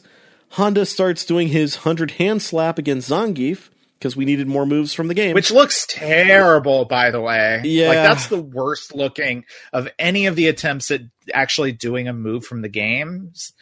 That's the worst one. And that should have been the easiest one to do. Yeah, but they did it badly, though. Very badly. Chun-Li runs by Zangief and E Honda and tells E Honda that they need to go. They've got the hostages now and are heading for the entrance of the base. The exit, yeah. Also, as the hostages are being freed, Chun-Li wipes a few tears away from her face because she's just so darn happy to have found those hostages. All of them run away. Zangief yells after E Honda, calling him a coward, before seeing DJ, who's got his big ol' trunk full of money. Zangief asks him why he's out of uniform, and DJ tries to smack some sense into Zangief by telling him that they've been the bad guys all along. Zangief is very surprised by this and asks DJ why he would have gone along with all of this if he knew that they were the bad guys. DJ says it's because he was getting paid a lot of money. Zangief is surprised by this as well, as he never got paid. He was a true believer, but not in any of the actual stuff Bison was saying. Because if you listen to any of that, you know Bison's really, really evil. But yeah, he was a believer, not an understander. Yeah, that's true. Guile goes back for Charlie as Ryu and Ken reach the exit and direct the hostages to safety. Chun-Li takes a little verbal swipe at Cammy over her pigtails. Cammy responds, look who's talking. As I guess M. Bison dressed her up and did up her hair without her knowing what... That seems to be the implication, yeah. That's uncomfortable. Incidentally, though, the pigtails would actually be a perfectly decent way of keeping your hair contained if you were in a fighting situation. There's nothing wrong with the pigtails. I actually feel like the pigtails are a little obnoxious. That, like, Chun-Li's buns are, like, keeping her hair up and out of the way. Uh-huh. And you know what? Like, okay, I'm just gonna say it. Cammy looks like a child, okay? She looks like a child in her weird pigtails. I mean, it's not a good look. I'm willing to say that. But hey, it's fairly functional, I think. That's a conversation. Just as the door to the exit is starting to come down and seal them in, Zangief makes a face turn and holds the door open. Also, he's managed to get outside before them somehow. As all this is going on, DJ finds another escape hatch and leaves with his money, although not before Sagat finds him, telling him that he's going with him. And I guess Sagat just friggin' left Vega to die, I guess, because the whole base is now about ready to explode. Guile finds Charlie, but as Charlie's now been transformed into Blanca, he refuses to leave, saying he can't go back, not looking like he does. Dhalsim is there as well, and for some reason looks like you were mentioned before. Yeah, somewhat more like Dhalsim from the game. He's bald now. He's lost his shirt. He's also got like a little bit of blood on his forehead, which kind of matches the face paint that Dhalsim has in the game. Yeah. Just ever so slightly, which is a thing that they also do with Honda after his fight with Zangief. Right, yeah. It is not explained why Dhalsim looks so much different now. My thinking is like maybe when that guard threw him into the cart with the chemicals, that he got hit with the chemicals? I guess. So in the article in The Guardian, the actor who played Dhalsim mentioned that, like, he absolutely did not understand anything about this movie. Like, he was so confused by it all the way through, and that, like, apparently at one point they spent like a whole day putting like a bald cap on him and then putting like a wig on over that for a scene where he rips all of his own hair out. Oh.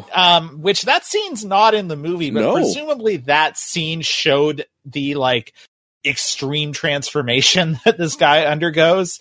But yeah, I don't know if that would have actually made things any better here or not, but apparently it existed. That is so bizarre. Dhalsim tells Guile that he's staying behind with Charlie, that they're both accepting their fate, that he feels that this is the only way he can atone? Yes, yeah, this is the only way he can atone for what he's done to Blanca. Guile's just sort of like, all right, cool, and leaves as the lab is beginning to blow up, along with the rest of the base. So, for someone whose primary motivation was saving his friend, sure doesn't seem all that interested or broken up about having to leave him behind here. Well, now his friend's green and got werewolf teeth, so, you know, can't do anything for him now. It makes very little sense to me that, like, Guile doesn't get them out or, like, convince them that, like... I know. And it feels just counter to the tone of the movie. Again, like, this whole thing that's like, well, Blanca's gonna die because he's a monster now. As a result, like, Blanca and Dhalsim are two of the very few characters, actual Street Fighter characters, who don't make it out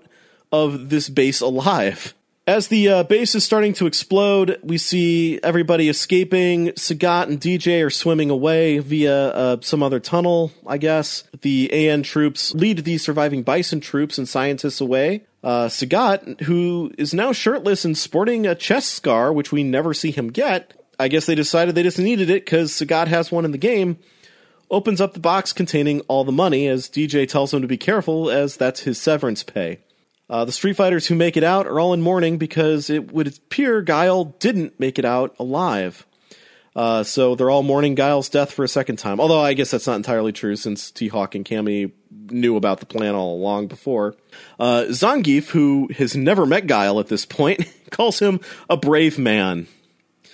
But then moments later, oh hey, it turns out Guile's fine after all. He runs through the smoke and the wreckage. Yep. And tells Cammy that he needs a vacation. He then tells Ryu and Ken that they've earned their passports back, but Ryu and Ken have decided that they're going to stick around and help the country rebuild. Which, like, they should still take the passports, though. I mean, they might want to Yes. leave at some point. They should have the passports. They tell him that he can keep them, but I think it'd be like, yeah, you know, we're going to stick around for a little while longer and help out with the recovery effort, but yeah, maybe definitely give us those passports back, please and thank you. Guile then has his first and only interaction with Zangief, who is giving him his sideways thumbs up. Guile teaches Zangief how to do thumbs up the correct way. Mm-hmm. Also, a weird thing about Zangief, so like when we see him in the tunnel talking to DJ, all of his scars are very clearly drawn onto his body in Sharpie. And here they actually look more like scars, like somebody did a proper makeup job on him to make it look like he's got the scars on him that he has in the game. Yeah, that's weird, huh? Yeah, I guess because of the lighting, they just figured, well, we need to have scars on him, and this is the only way they'll show up. So, right. Hang on, we're gonna use this black permanent marker on your skin if that's okay. Meanwhile, DJ and Sagat realize that the money that they got was just the worthless bison bucks. DJ is very despondent, while Sagat is just sort of throwing the money around, laughing maniacally. Chun-Li asks Guile if he's ready for an interview now. Guile says, only if she wears that dress. Yuck. That's such a...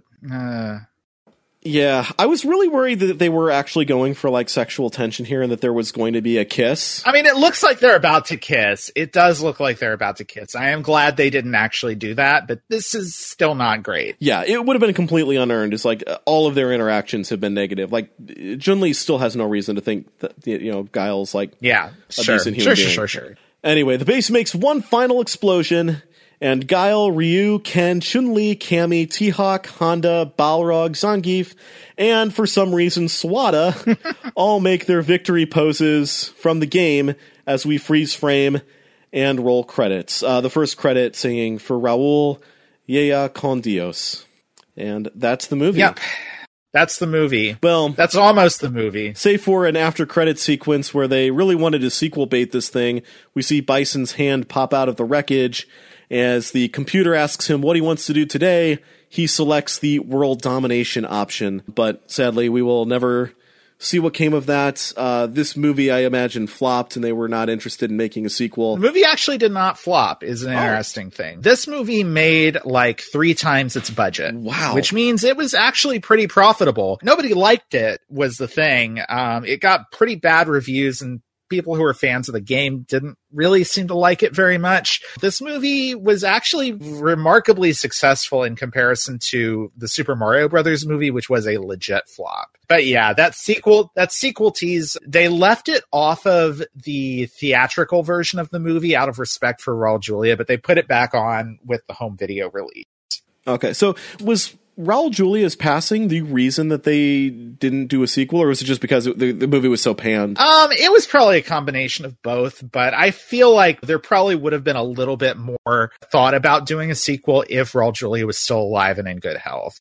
That's my guess anyway. Yeah. But it's sort of, I think it was probably sort of a thing where, like, much in the same way as like Batman and Robin, which was a movie that was actually incredibly financially successful, but was so widely disliked that it sort of killed the Batman movies for like almost a decade. Yeah. Probably there was not a huge desire to make a sequel to this just because. Yeah, you can only trick people into going to the theater once with that sort of thing. The follow-up to a really bad, really successful movie often just craters, basically. So that is a weird note to end the movie on, considering that the character they've teased with coming back is played by an actor who the movie is also dedicated to the passing of. Yeah. So, yeah.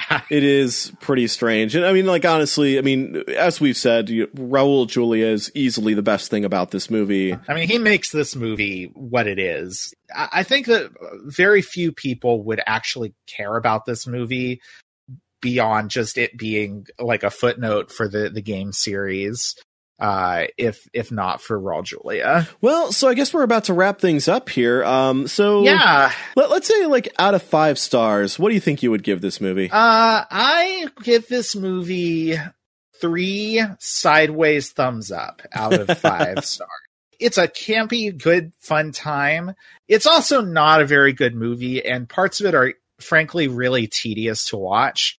I mean, we're talking about a movie here where most of the characters exist to do 1 or 2 things in the story, and also to all show up for the big combined fight scene at the end. Mm-hmm. So there's a bunch of characters who just sort of stand around for a lot of the movie, not really doing anything. Mm-hmm.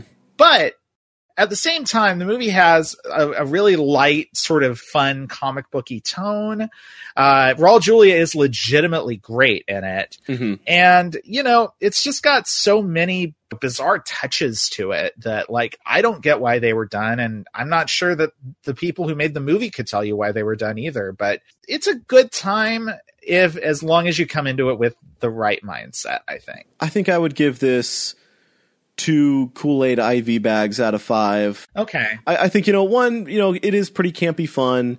You know, and I'd probably give it 2 for that, but the political stuff kind of turned me off a lot more than I was expecting it to. It's not great. I mean, I'll admit the political stuff is not great. Yeah, it just kind of took me by surprise because I really didn't remember just like how bad that was. And then, you know, a star for Raul Julia just for being just a lot of fun to watch in this movie. You know, I do wonder, like, because it seems like they hired a lot of these people based on the fact that, you know, some of them were martial artists and whatnot. Like, given that none of the martial arts in this movie were all that impressive, if they maybe had just hired more actors, like not big name actors, because the movie wouldn't have had the budget for that, but, you know, just people who had the chops to kind of, and the desire to be up at Raul Julia's level, or at least, you know, try to attain that, this would be a much more entertaining movie. And I mean, it does seem like a lot of people just didn't know, like, this was sort of a flying by the seat of your pants kind of production, and, you know, but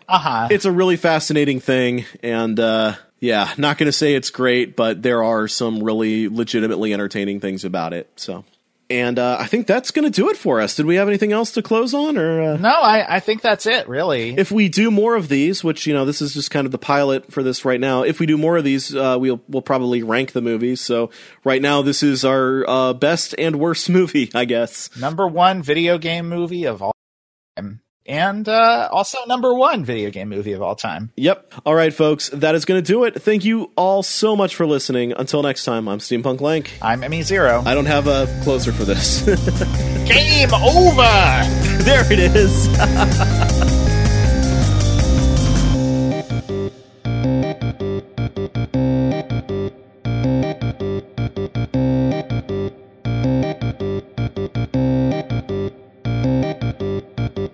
Our intro-outro song is How Now Brown Cow by Technoaxe, who very generously offers a ton of great music for free and royalty-free at technoaxe.com. That's TEKNOAXE.com. Colonel Guile, deliver these instructions to your troops, and then consider yourself relieved of your command. It is not true. It is bull. I am not relieved of my command. I am not. Oh, hi, Mark.